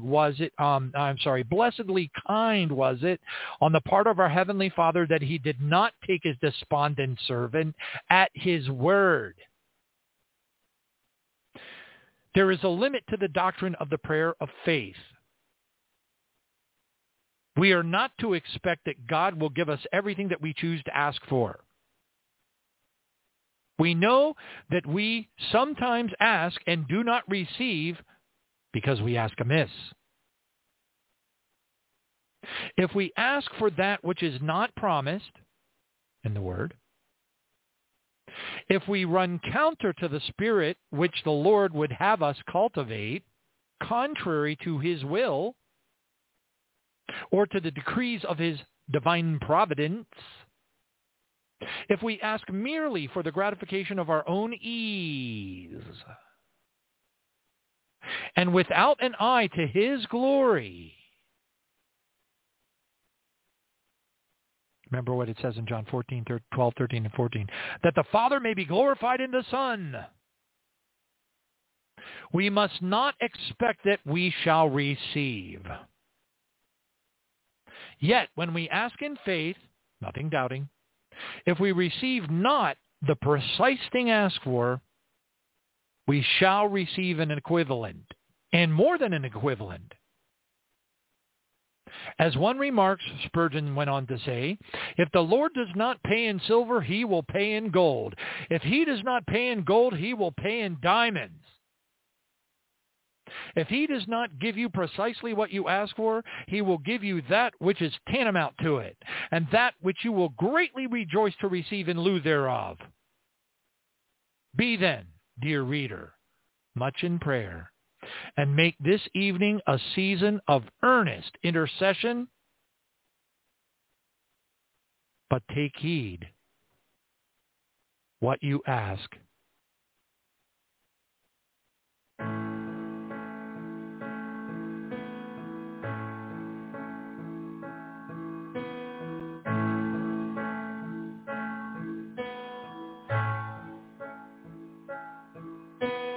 Lord, I kneel here, overwhelmed by all I see.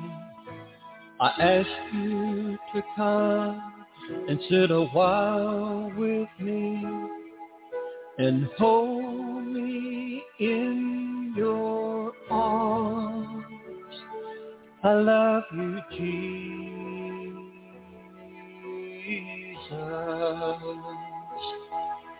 The last days are with us. Give me strength to stand, faith to release the fear as you embrace my heart again and lift me above the storm. I love you, Jesus.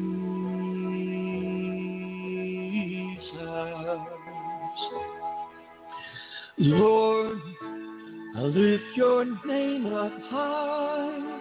I praise your holy name. I'll find your power in this final hour. You're my heart's desire, and you will carry me through. By your mighty power, you're soon to sit and reign. I welcome you, Jesus. Make my path look very plain as I lift my heart to you.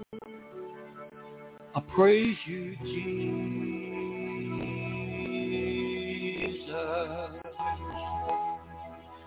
Your mighty hand is moving.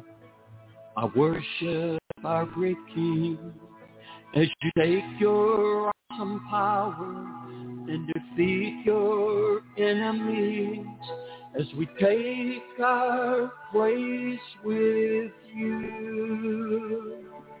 I praise you, Jesus.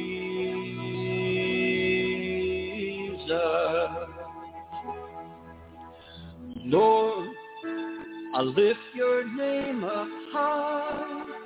I praise your holy name. I'll find your power in this final hour. You're my heart's desire, and you will carry me through.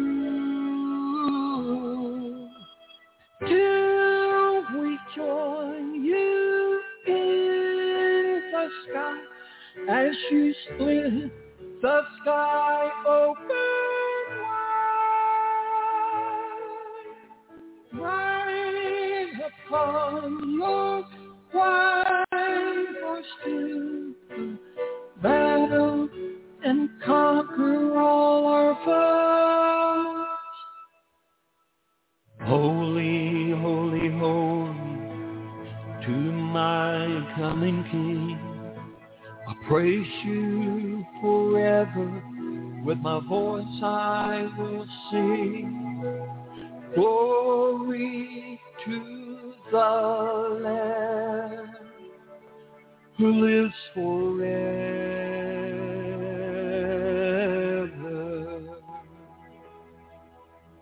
Keep me close to you, Jesus, till you come and take us home. Praise God.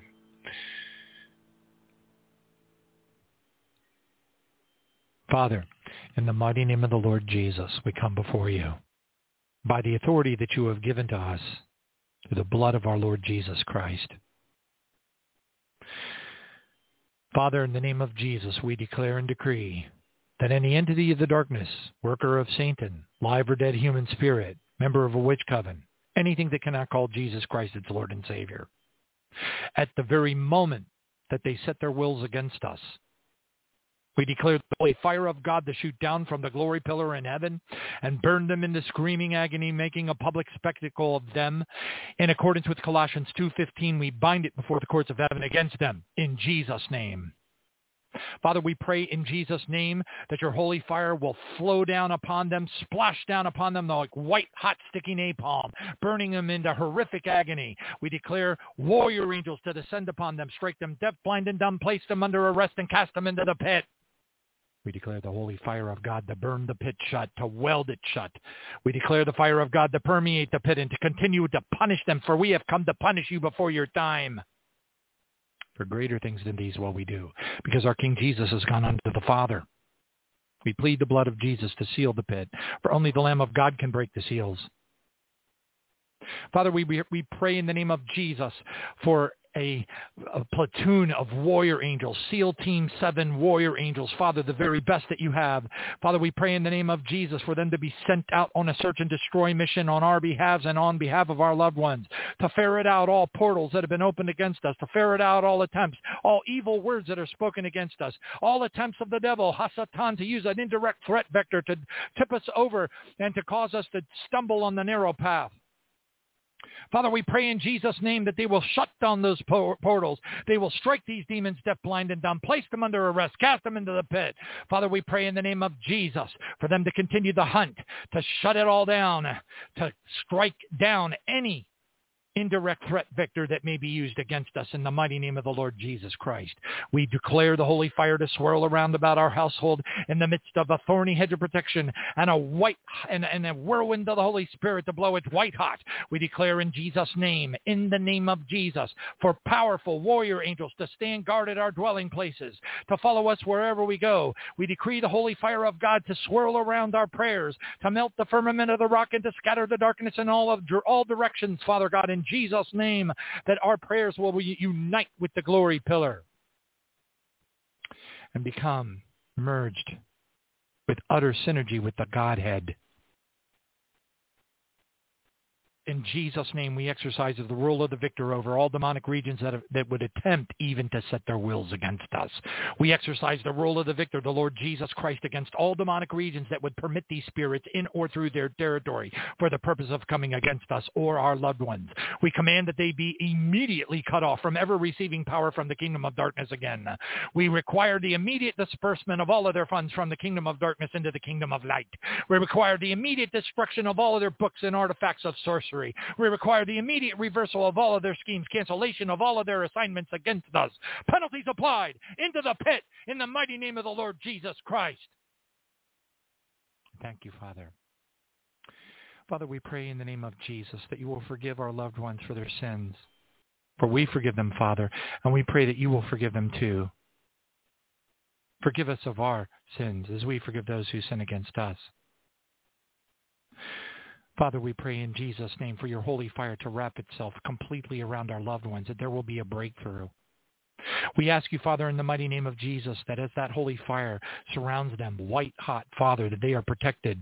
Let nothing unclean re-enter them. We bind and cast out all demons of darkness, all spiritual host of wickedness out of our loved ones. All strongholds, we break them. We break all generational and bloodline curses. We renounce all things spoken of in the darkness against them in the mighty name of Jesus. And we declare the holy fire of God in a whirlwind of the Holy Spirit to encapsulate them. Let nothing unclean re-enter the clean swept house. Father, we pray down in Jesus' name, angels to come upon them in dreams and visions of the night, to, Father, to touch their hearts, Lord Jesus, to touch their hearts. We pray supernaturally that they will be witnessed to, talked to. They will become one in their dreams and their visions, and they will awaken changed. Even if they do not respond immediately to it, Father, we pray that this will be a persistent occurrence in their lives. We know that you will save their souls.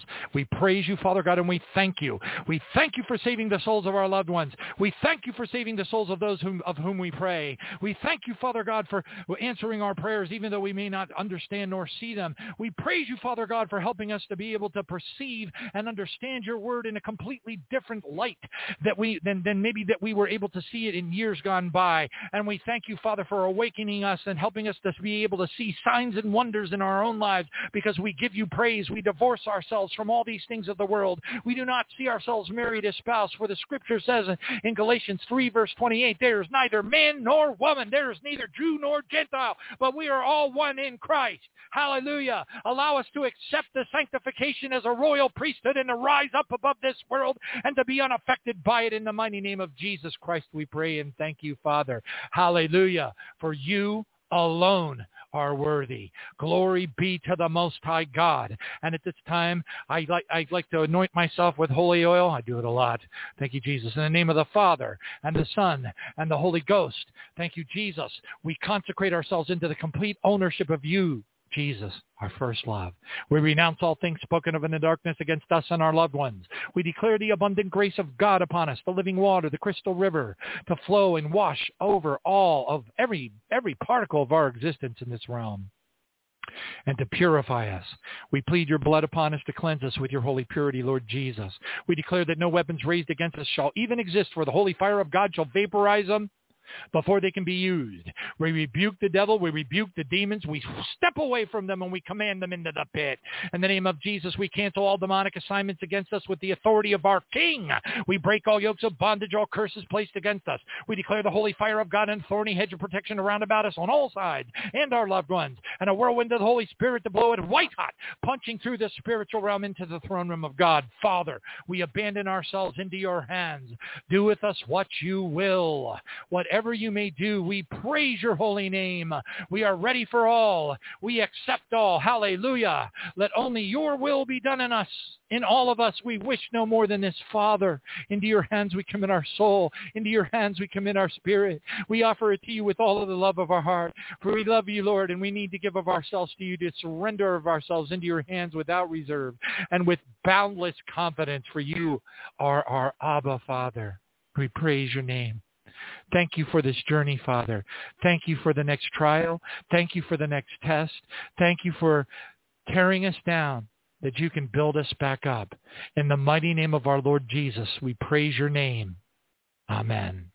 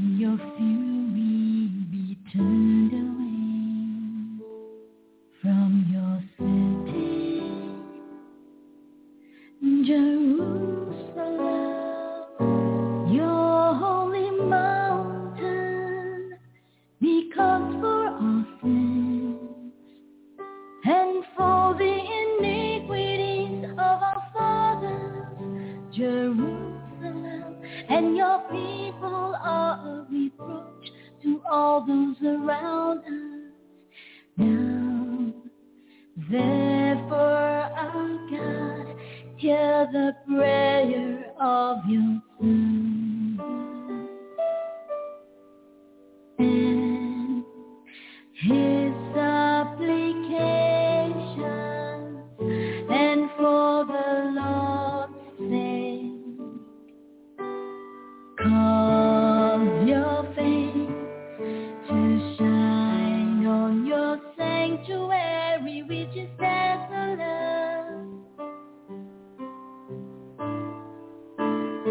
Oh my God, incline your ear and hear.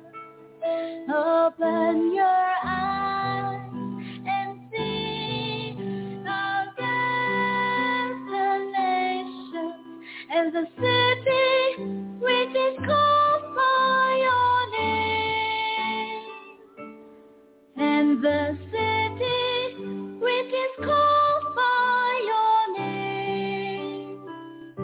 For we do not present our supplications before you because of our righteous deeds, but because of your great mercy. Oh Lord, hear. Oh Lord, forgive. Oh Lord, listen and answer. Do not delay. For your own sake, my God, for your city, and your people are called by your name. Oh Lord, hear. Oh Lord, forgive. Oh Lord, listen and act. Oh Lord, hear. Oh Lord, forgive. Oh Lord, listen and act.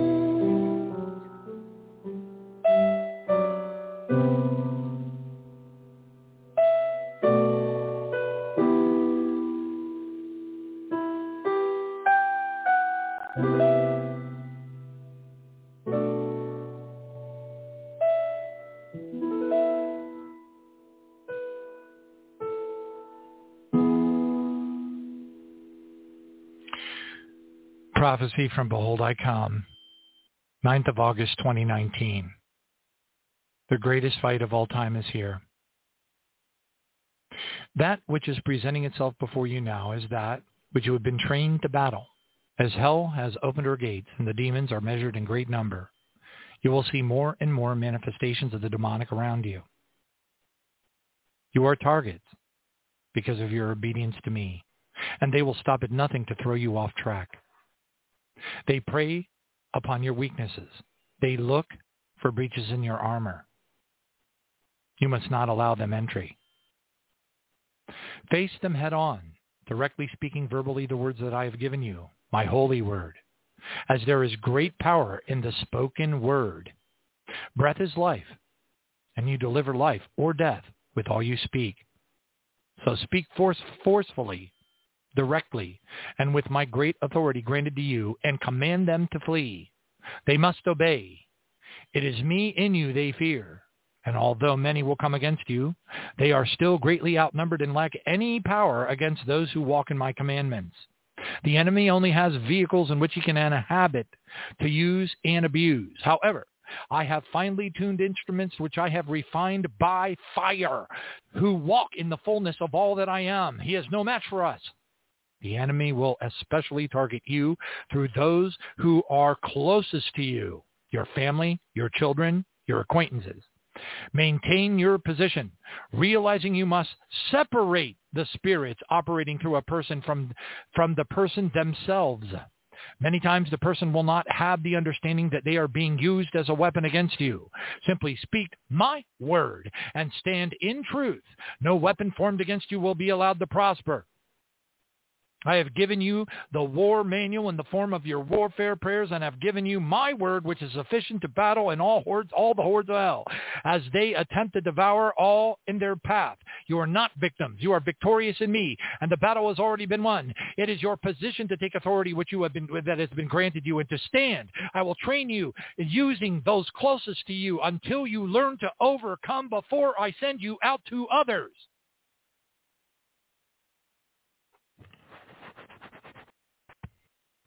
Hallelujah. Look at that, huh? I'm going to read that again. I have given you the war manual in the form of your warfare prayers. I have given you my word, which is sufficient to battle all the hordes of hell, as they attempt to devour all in their path.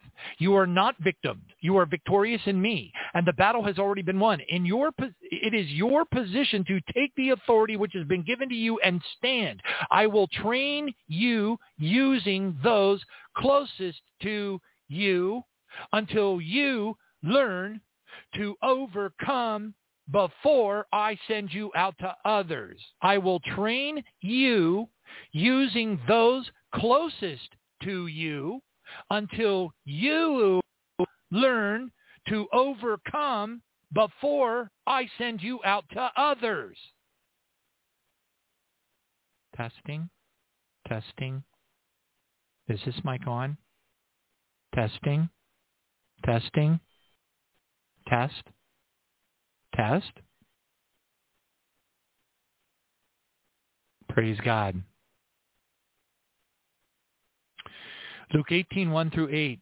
Then he, Jesus, spoke a parable to them that men always ought to pray and not lose heart, saying, there was in a certain city a judge who did not fear God or regard man. Now there was a widow in that city. She came to him saying, get justice for me against my adversary. And he would not for a while, but afterwards he said within himself, oh, though I don't fear God nor regard man, yet because this widow troubles me, I will avenge her, lest by her continual coming she will weary me.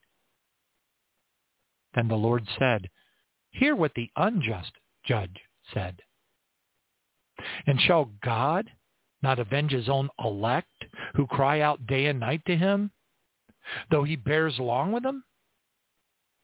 I tell you that he will avenge them speedily. Nevertheless, when the Son of Man comes, will he really find faith on the earth? Well, you know, when I read this, I wonder to myself, how much longer do we have here on earth? Fascinating that Jesus would end this parable with the words, nevertheless, when I come, will I find faith? What have we been talking about all night? Praise God. Many are called. Few are chosen. Search us, Father. Know our hearts. Try us. Know our anxieties. Father, please search us. See if there is any wicked way in us, and lead us to the way everlasting. Psalm 139:23. Oh, hallelujah. We praise you, Jesus.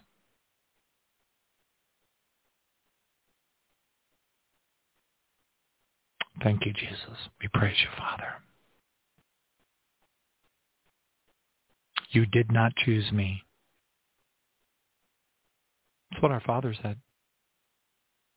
Our Father said to us, you didn't choose me. I chose you.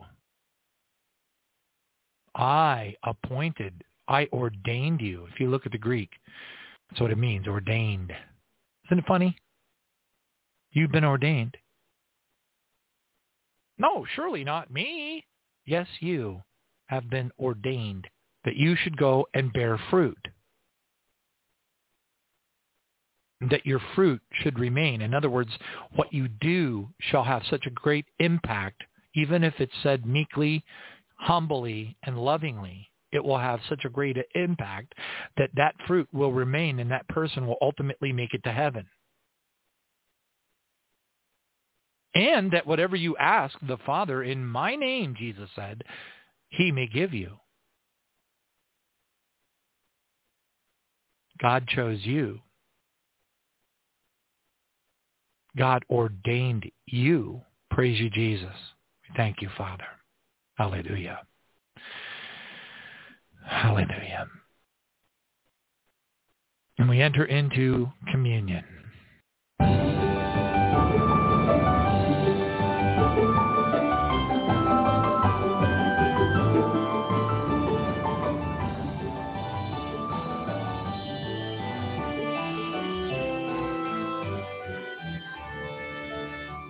Your disciples were seated about you at the eve of unleavened bread.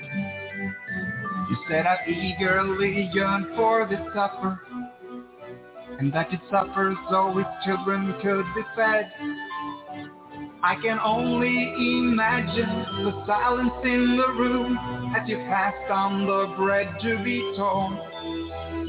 For they did not understand the reach of his plan. In his love we were told to rejoice, not to mourn. So we gather remembering the glory of the Lamb, the one who was slain for the seed of Abraham. As we long for your coming, we imagine the feast, the King and his bride. When our waiting has ceased, as you arose and went back up to heaven to speak to the heavenly courts, you lifted the cup of forgiveness. It was paid, it was done, you had covered the cost, and I can only imagine the thunderous sound as though heaven exploded in cheers. We were freed from our chains. Now all that remains is to never give in. We are destined to win. So we gather remembering the healer of our soul, destroyer of death, the Lord over all, the light in our armor, the edge of our sword, the King of all kings, and the Lord of all lords. For we believe in a land, all of creation restored by his hand.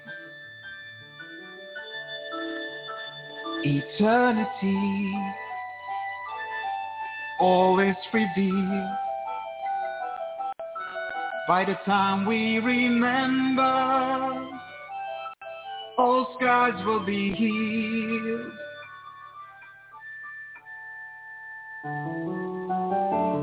As we long for your coming, we imagine the feast, the Lord and his bride. When our waiting has ceased,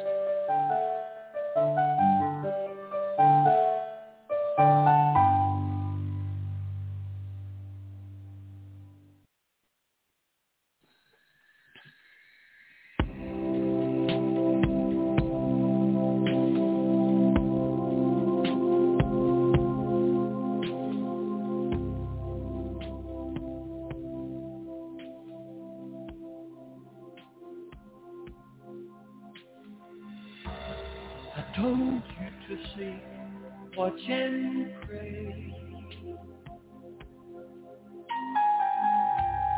for I would come for you one day. I gave you my word so you would know the time I'd come and take you home. It's time for you to look around.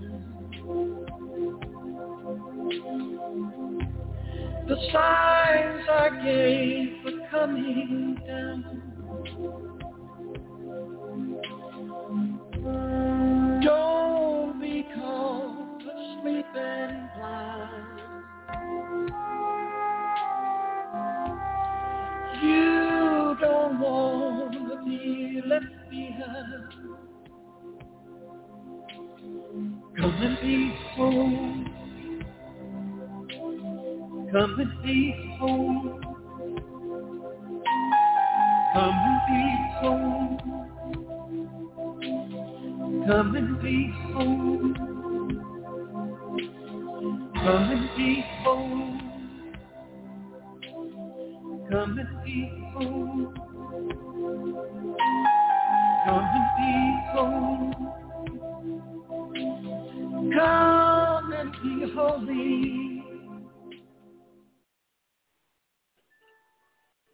But you are a chosen generation, a royal priesthood, a holy nation, his own special people, that you may proclaim the praises of him who called you out of the darkness and into his marvelous light, who were once not people, but are now the people of God, who had not obtained mercy, but now have obtained mercy.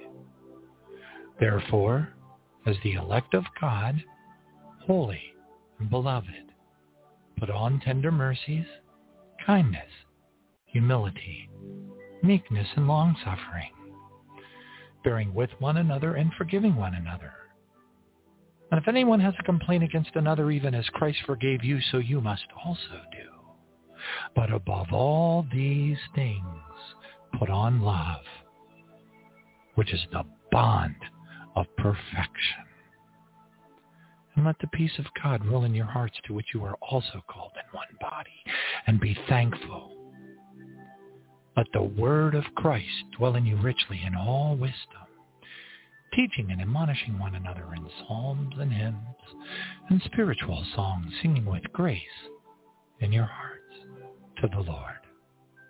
And finally, brethren, whatever things are true, whatever things are noble, whatever things are just, and whatever things are pure, whatever things are lovely, whatever things are of a good report, if there's any virtue, if there's anything praiseworthy, meditate on these things. He, Jesus, went a little further, and he fell on his face and prayed, saying, "Oh, my Father, if it is possible, let this cup pass from me. Nevertheless, not as I will, but as you will."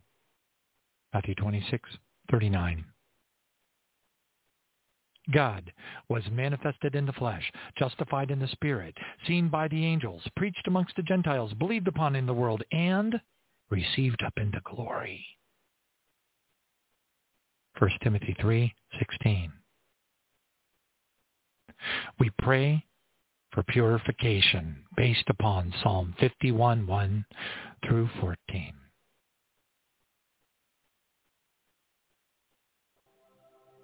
Father, we pray. Oh, Father, not only do we pray, but we thank you. We thank you for your mercy does endure forever. We thank you for forgiving us for things that we really don't deserve to be forgiven for. We thank you for your love. As David said, according to your loving kindness, according to your tender mercies. Father, we thank you for being so merciful, so kind, so patient, and helping us along this journey, not giving us what we ask for sometimes in prayer, knowing what is much better for us, training us in hardship, difficulties, refinement, that we might glorify you. Wash us, Father, thoroughly from our iniquity and cleanse us from our sin. For, Father God, we acknowledge our transgressions, our sin, It's always before us.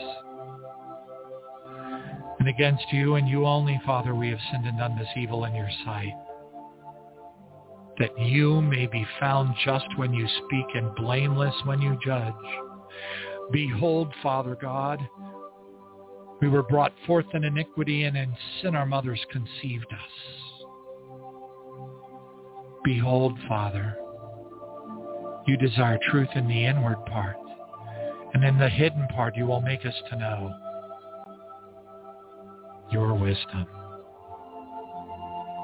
Purge us with hyssop, Father God, and we shall be clean. Wash us, and we will be whiter than snow. Father,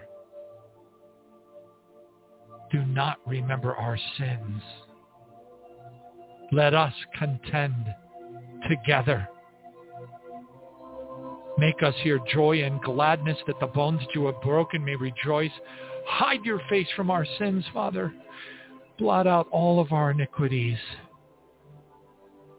And more than anything, we pray that you would continuously create a clean heart within each of us.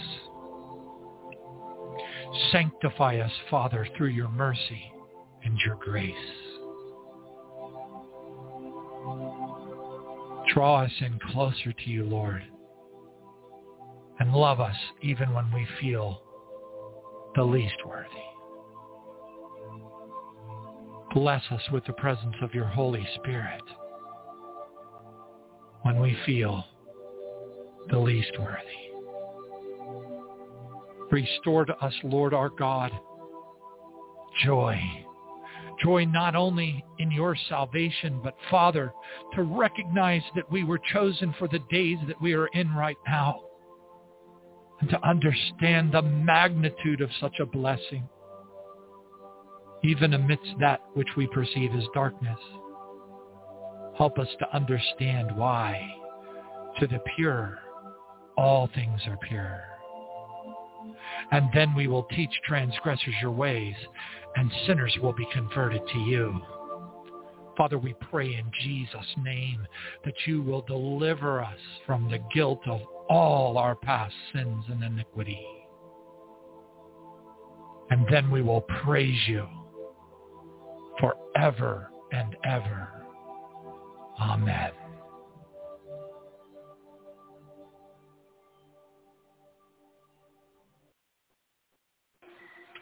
The Lord's Supper, Holy Communion. For I received from the Lord that which I also delivered to you, that the Lord Jesus, on the same night in which he was betrayed, took bread.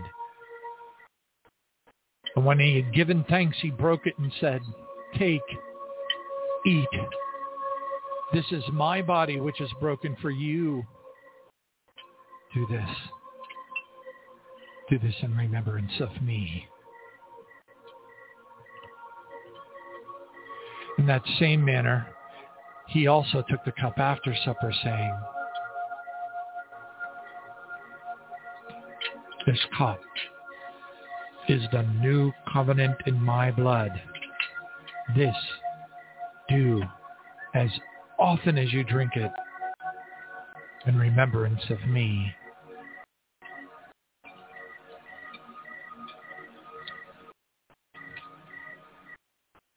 For as often as you eat of this bread and drink of this cup, you proclaim the Lord's death until he comes.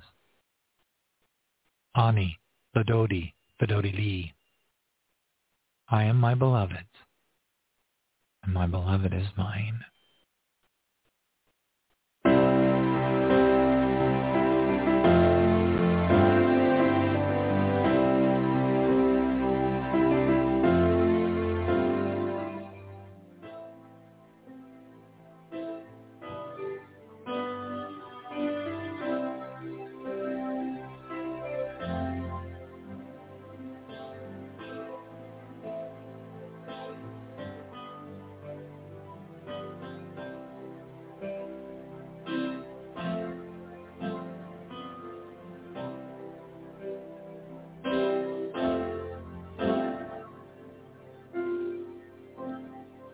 all that matters. You were born to shine for his king. To die you lived in our place. Well, praise God. Right in the middle of the song, the thing disconnects. I guess, who knows, some kind of an electronic demon maybe got between whatever. Thank you, Jesus. Let's continue. Hallelujah. That's good. Fast forward it a little bit. There we go. Thank you, Jesus. You were sick for my disease. You were poor for my prosperity. You were strong when I am weak. I praise you, my Redeemer. I praise you, Majesty. You were left by God Almighty to always be with me. And I know I will never be alone.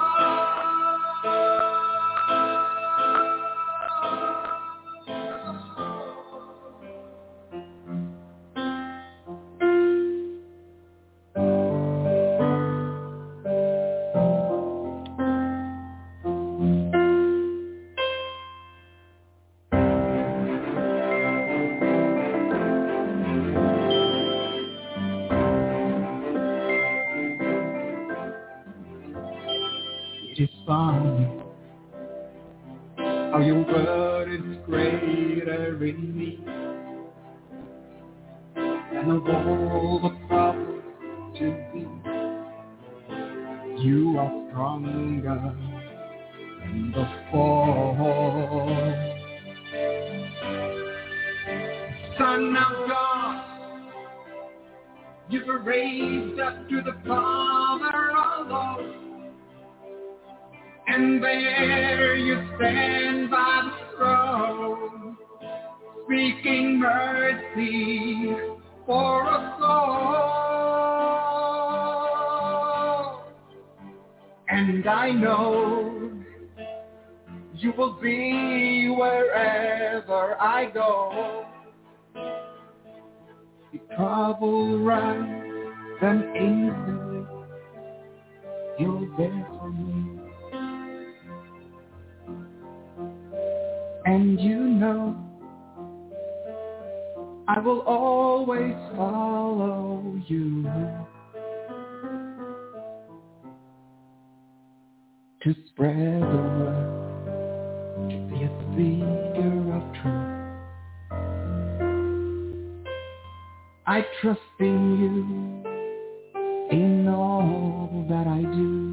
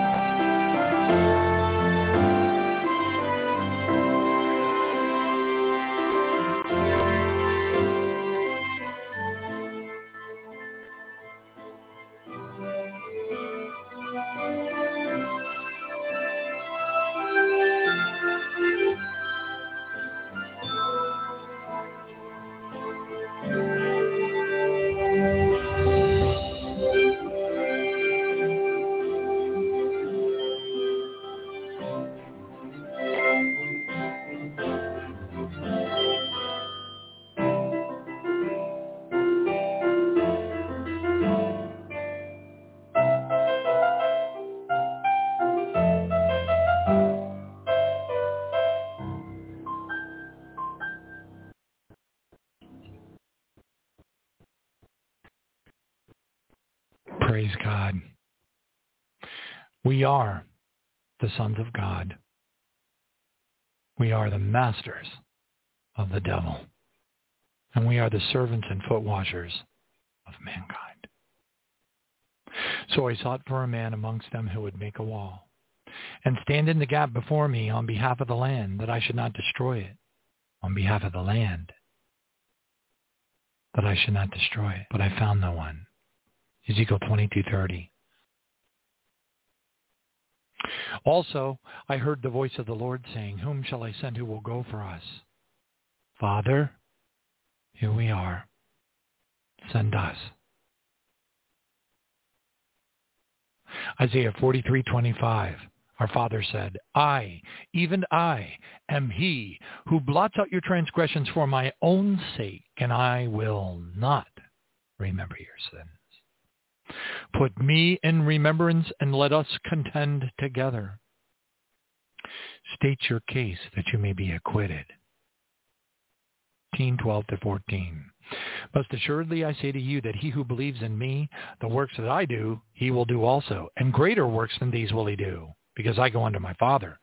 Whatever you ask in my name, that I will do, that the Father may be glorified in the Son. If you ask anything in my name, that the Father may be glorified in the Son, I will do it. Ephesians 3:20. Now to him, the Lord Jesus, who is able to do exceedingly abundantly above all that we ask or think, according to the power that works in us, our power through Christ.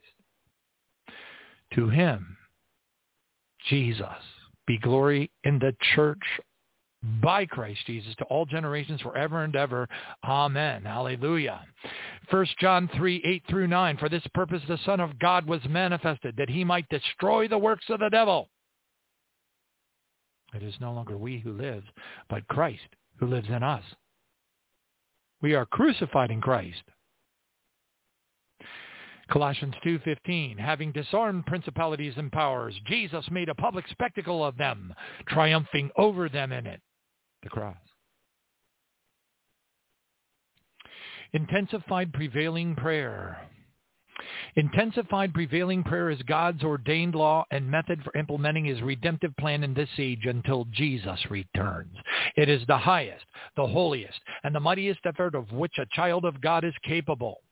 It is God's chosen way to bring heaven's power, heaven's resources, and heaven's angels into action upon the earth.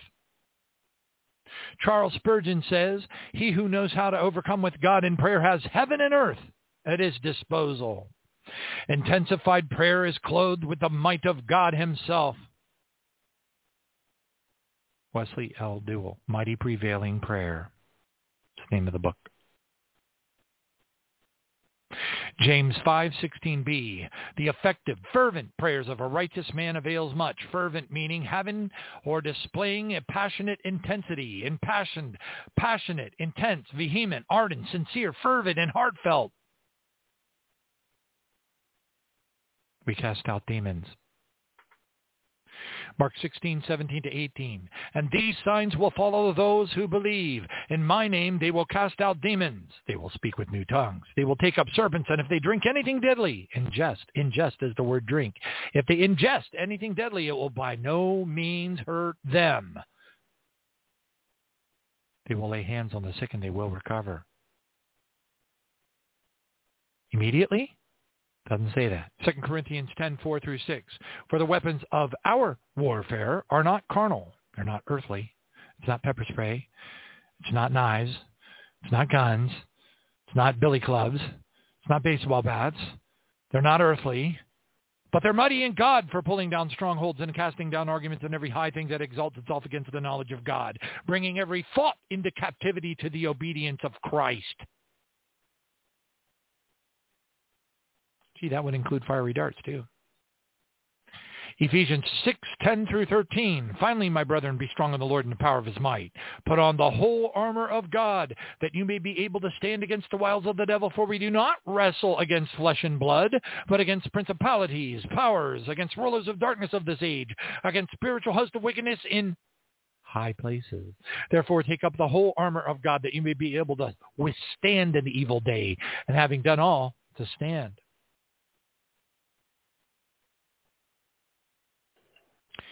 Ephesians 6:14-20. Stand ye therefore, having girded your waist with truth, having put on the breastplate of righteousness, having shod your feet with the preparation of the gospel of peace, and above all, taking the shield of faith, the shield of faith, the shield of faith, faith, hallelujah, with which you are able to quench all the fiery darts of the wicked one. Faith. And take the helmet of salvation, the sword of the Spirit, which is the word of God, and the only offensive weapon. Praying always with all prayers and supplications in the Spirit, being watchful to this end with all perseverance and supplication for all the saints. Luke 10, verse 19. Behold, I give you authority to trample on serpents and scorpions and over all the power of the enemy, and nothing shall by any means hurt you. And remember that all of these promises are only for those who put these things into practice. If you just walk around going, hey, I go to church every Sunday and I believe in Jesus, it don't apply to you. I'm sorry, it doesn't. You're not meeting the prerequisite requirements to be qualified for these things. This is a higher level. Remember, Jesus said in Revelation 3, he said, I would want for you to, I would wish that you were either cold or hot, but because you are lukewarm, I will vomit you out of my mouth.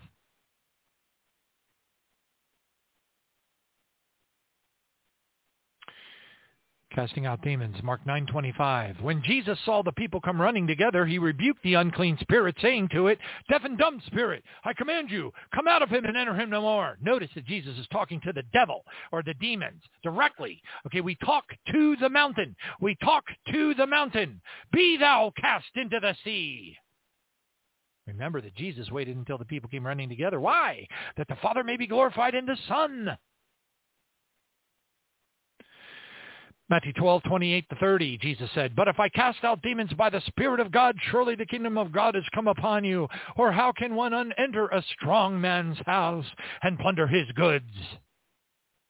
Unless he first binds the strong man, then he will plunder his house.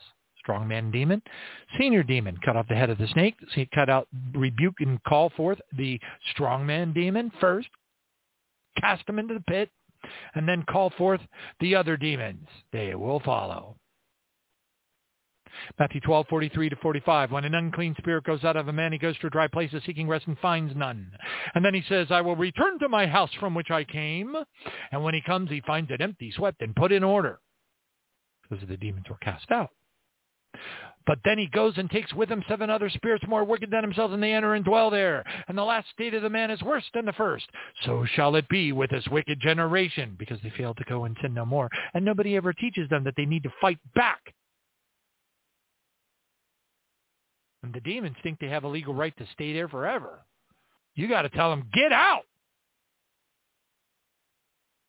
They're not especially intelligent, but they are remarkably filthy. And if you don't have the power of the name of the Lord Jesus on your side, you do not want to meet up with them. That is for sure. Thank you, Jesus. Hallelujah. Dear Heavenly Father, Father God, we lift up the peoples of the lands of Africa, the entire continent nations, from the northern sides of Morocco, Egypt, to the southern sides of South Africa, Johannesburg, to the far western sides of Ghana, to the eastern sides, Father God, of the Sudan. Father, all nations, tribes, and tongues, from the north to the south, to the east, and to the west. Father, we hold up symbolically before you a golden cup of forgiveness in the mighty name of Jesus, and we pray, Father, forgive them, for they know not what they do. Pour out a golden cup of forgiveness upon them, Father, in the name of Jesus. Pour out your mercy upon them in the name of Jesus. And Father, forgive them in Jesus' name. For as your servant Nehemiah did in chapter 1, verse 6, and Daniel and did in chapter 9, verse 25, on behalf of all of Israel, Father, we confess of their sins before thee. We confess of the sins of their first fathers and their fathers' fathers until before there was time. We break all yokes of bondage. We renounce all things spoken of in the darkness against them. We break all generational and bloodline curses throughout every branch of their family trees until before there was time.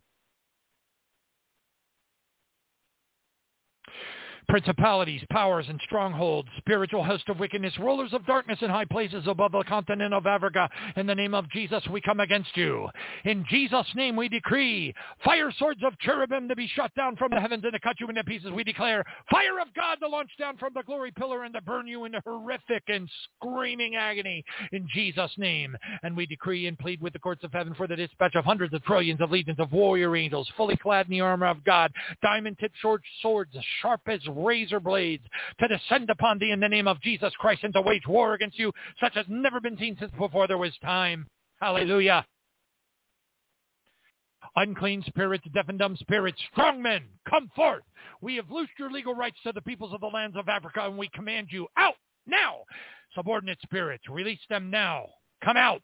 We decree hundreds of trillions of legions of warrior angels to descend upon the lands of Africa to strike you deaf, blind, and dumb, place you under arrest, and cast you into the pit. We declare the fire of God to weld the pit shut. We decree the fire of God to permeate the pit and to burn them into screaming agony in the name of Jesus Christ.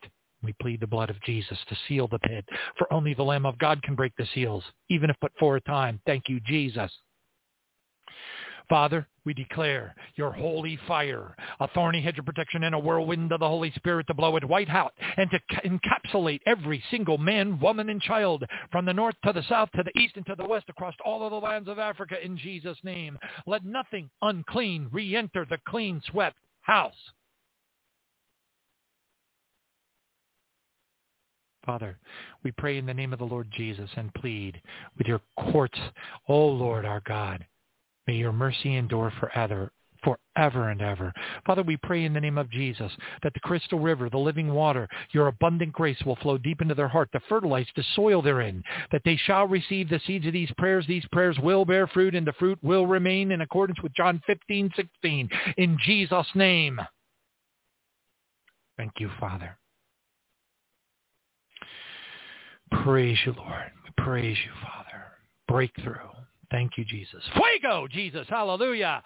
Fire of God descend upon them in Jesus' name and touch them where they are. Hallelujah. We declare in Jesus' name a myriad and innumerable company of angels of war to descend light and love indeed to come upon them in dreams and visions of the night, and protection around about them on all sides, Father God, that nothing unclean may touch them, to distract them, to take them away from the blessing, Father God, of your presence, Lord Jesus. Reach out your hand of mercy to them in dreams and visions.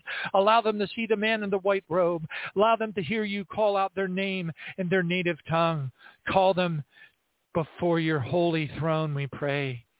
In standing in open visions of the day, Father, we know what your will is. You would want not one to perish. Your will be done on earth as it is in heaven. Hallowed be thy name. We part the spiritual realm as the Red Sea above the continent of Africa for safe passage for heaven's angels, heaven's resources, and heaven's power to descend upon the lands and to save the souls of the lost. In the name of Jesus Christ, pray and thank you, Father. Alleluia. That the Father may be glorified in the Son. Thank you, Jesus. Holy Father God, we hold up a golden cup of forgiveness before your throne, and we pray that you will pour it out upon every man, woman, and child of every nation, tribe, and tongue of the lands of South America, from the northern sides of Colombia and Venezuela to the southern sides of Paraguay, Father God, in the name of Jesus, and from the east to the west, from Chile all the way to the other side of Brazil and Argentina, in the name of Jesus. Father God, we pray that you will touch the good and the bad, the affluent and the poor, in the mighty name of Jesus Christ. Hallelujah. We thank you, Father. Pour out your spirit of forgiveness upon them, Father God. Pour out your holiness upon them, Father God, in Jesus' name. We know that you would want not one to perish. We part the spiritual realm as the Red Sea above the lands of South America in the mighty name of the Lord Jesus Christ. Hallelujah. For safe passage for heaven's angels, heaven's resources, and heaven's power to descend upon the lands in Jesus' name, that your will be done. Thank you, Jesus. Hallelujah. Father, forgive them, for they know not what they do. Principalities, powers, and strongholds, spiritual host of wickedness and rulers of darkness in high places above the lands of South America, we come against you in Jesus' name. We decree fire swords of cherubim to be shot down to cut you into pieces. We decree fire of God to launch down from the glory pillar and to burn you into screaming agony in the mighty name of Jesus Christ. And we declare and decree and plead with the courts of heaven for an innumerable company of angels of war to descend upon thee and to cut you into pieces and to cast the pieces into the bowels of Sheol. Hallelujah. Unclean spirits, deaf and dumb spirits, anything that cannot call Jesus Christ its Lord and Savior, binding or hindering the hearts and the minds of the lost peoples across all of the continent of South America, in Jesus' name. In the name of Jesus, strong men, we rebuke you and we command you to come forth. Subordinate spirits, come forth. We have loosed your legal rights to them and we command you out of them now in Jesus' name. We declare and decree and plead with the courts of heaven for the dispatch of hundreds of trillions of legions of warrior angels to descend upon these demons of darkness, to strike them deaf, blind, and dumb, to place them under arrest, and to cast them into the pit. We declare the fire of God to weld the pit shut. We declare the fire of God in Jesus' name to permeate the pit and to burn them into screaming agony. And we plead the blood of Jesus to seal the pit, for only the Lamb of God can break the seals, even if for a time. We're looking for a breakthrough. We are looking for a breakthrough. Hallelujah. And we declare the abundant grace of God, the living water, the crystal river, deep into their hearts to fertilize the soil there, and that they shall receive the seeds of these prayers. These prayers will bear fruit, and the fruit will remain in accordance with John 15:16. Hallelujah.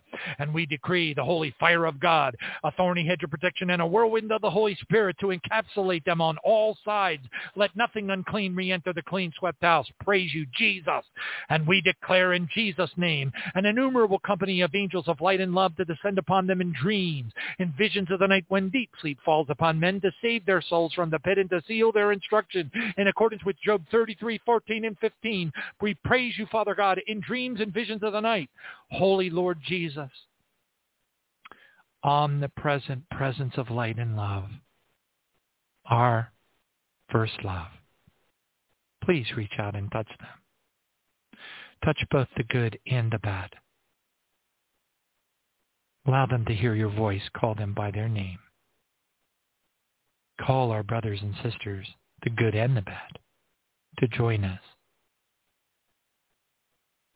Call them so that we may be even more victorious than that which was planned before there was time. In Jesus' name we pray. And thank you, Father. Your will be done. Hallelujah. Thank you, Lord. Amen. God bless you all. I have to be careful because of my travel kicking up. Thank you, Jesus. Hallelujah. Let's take a look here at the calendar. Praise God. Okay. See you all next Friday, Lord willing. God bless you all. Keep praying. Keep praising. Overcome.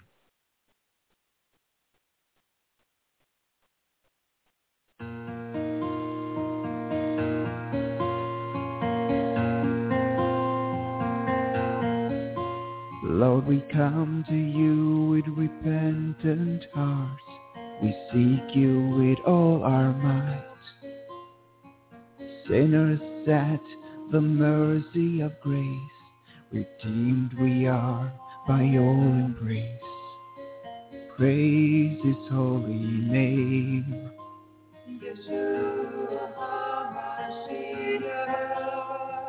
Praise the King of Kings.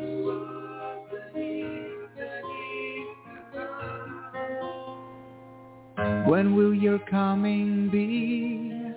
When will your trumpet sound for me? For you we will endure until you come back for your bride to set her free.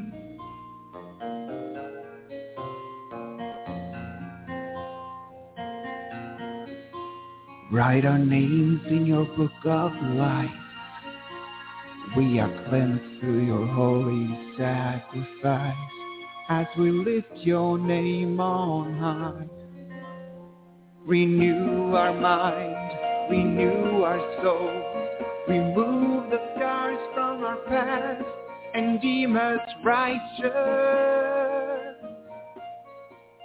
We rebuke all deceptive lies.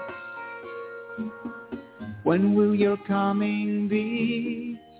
When will your trumpet sound for me? Till then we will endure. We are the branches on the living tree. When will your coming be? When will your trumpet sound for me? Till then we will endure, until you come back for your bride to set her free.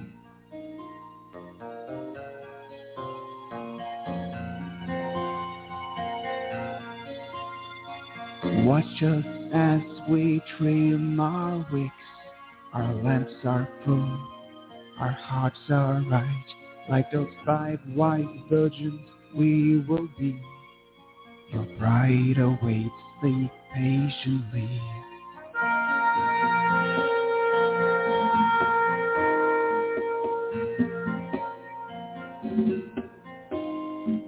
Longing for that blessed sound, the dead will rise, the church is gathered. We're praying that we're worthy, Lord, to join our family.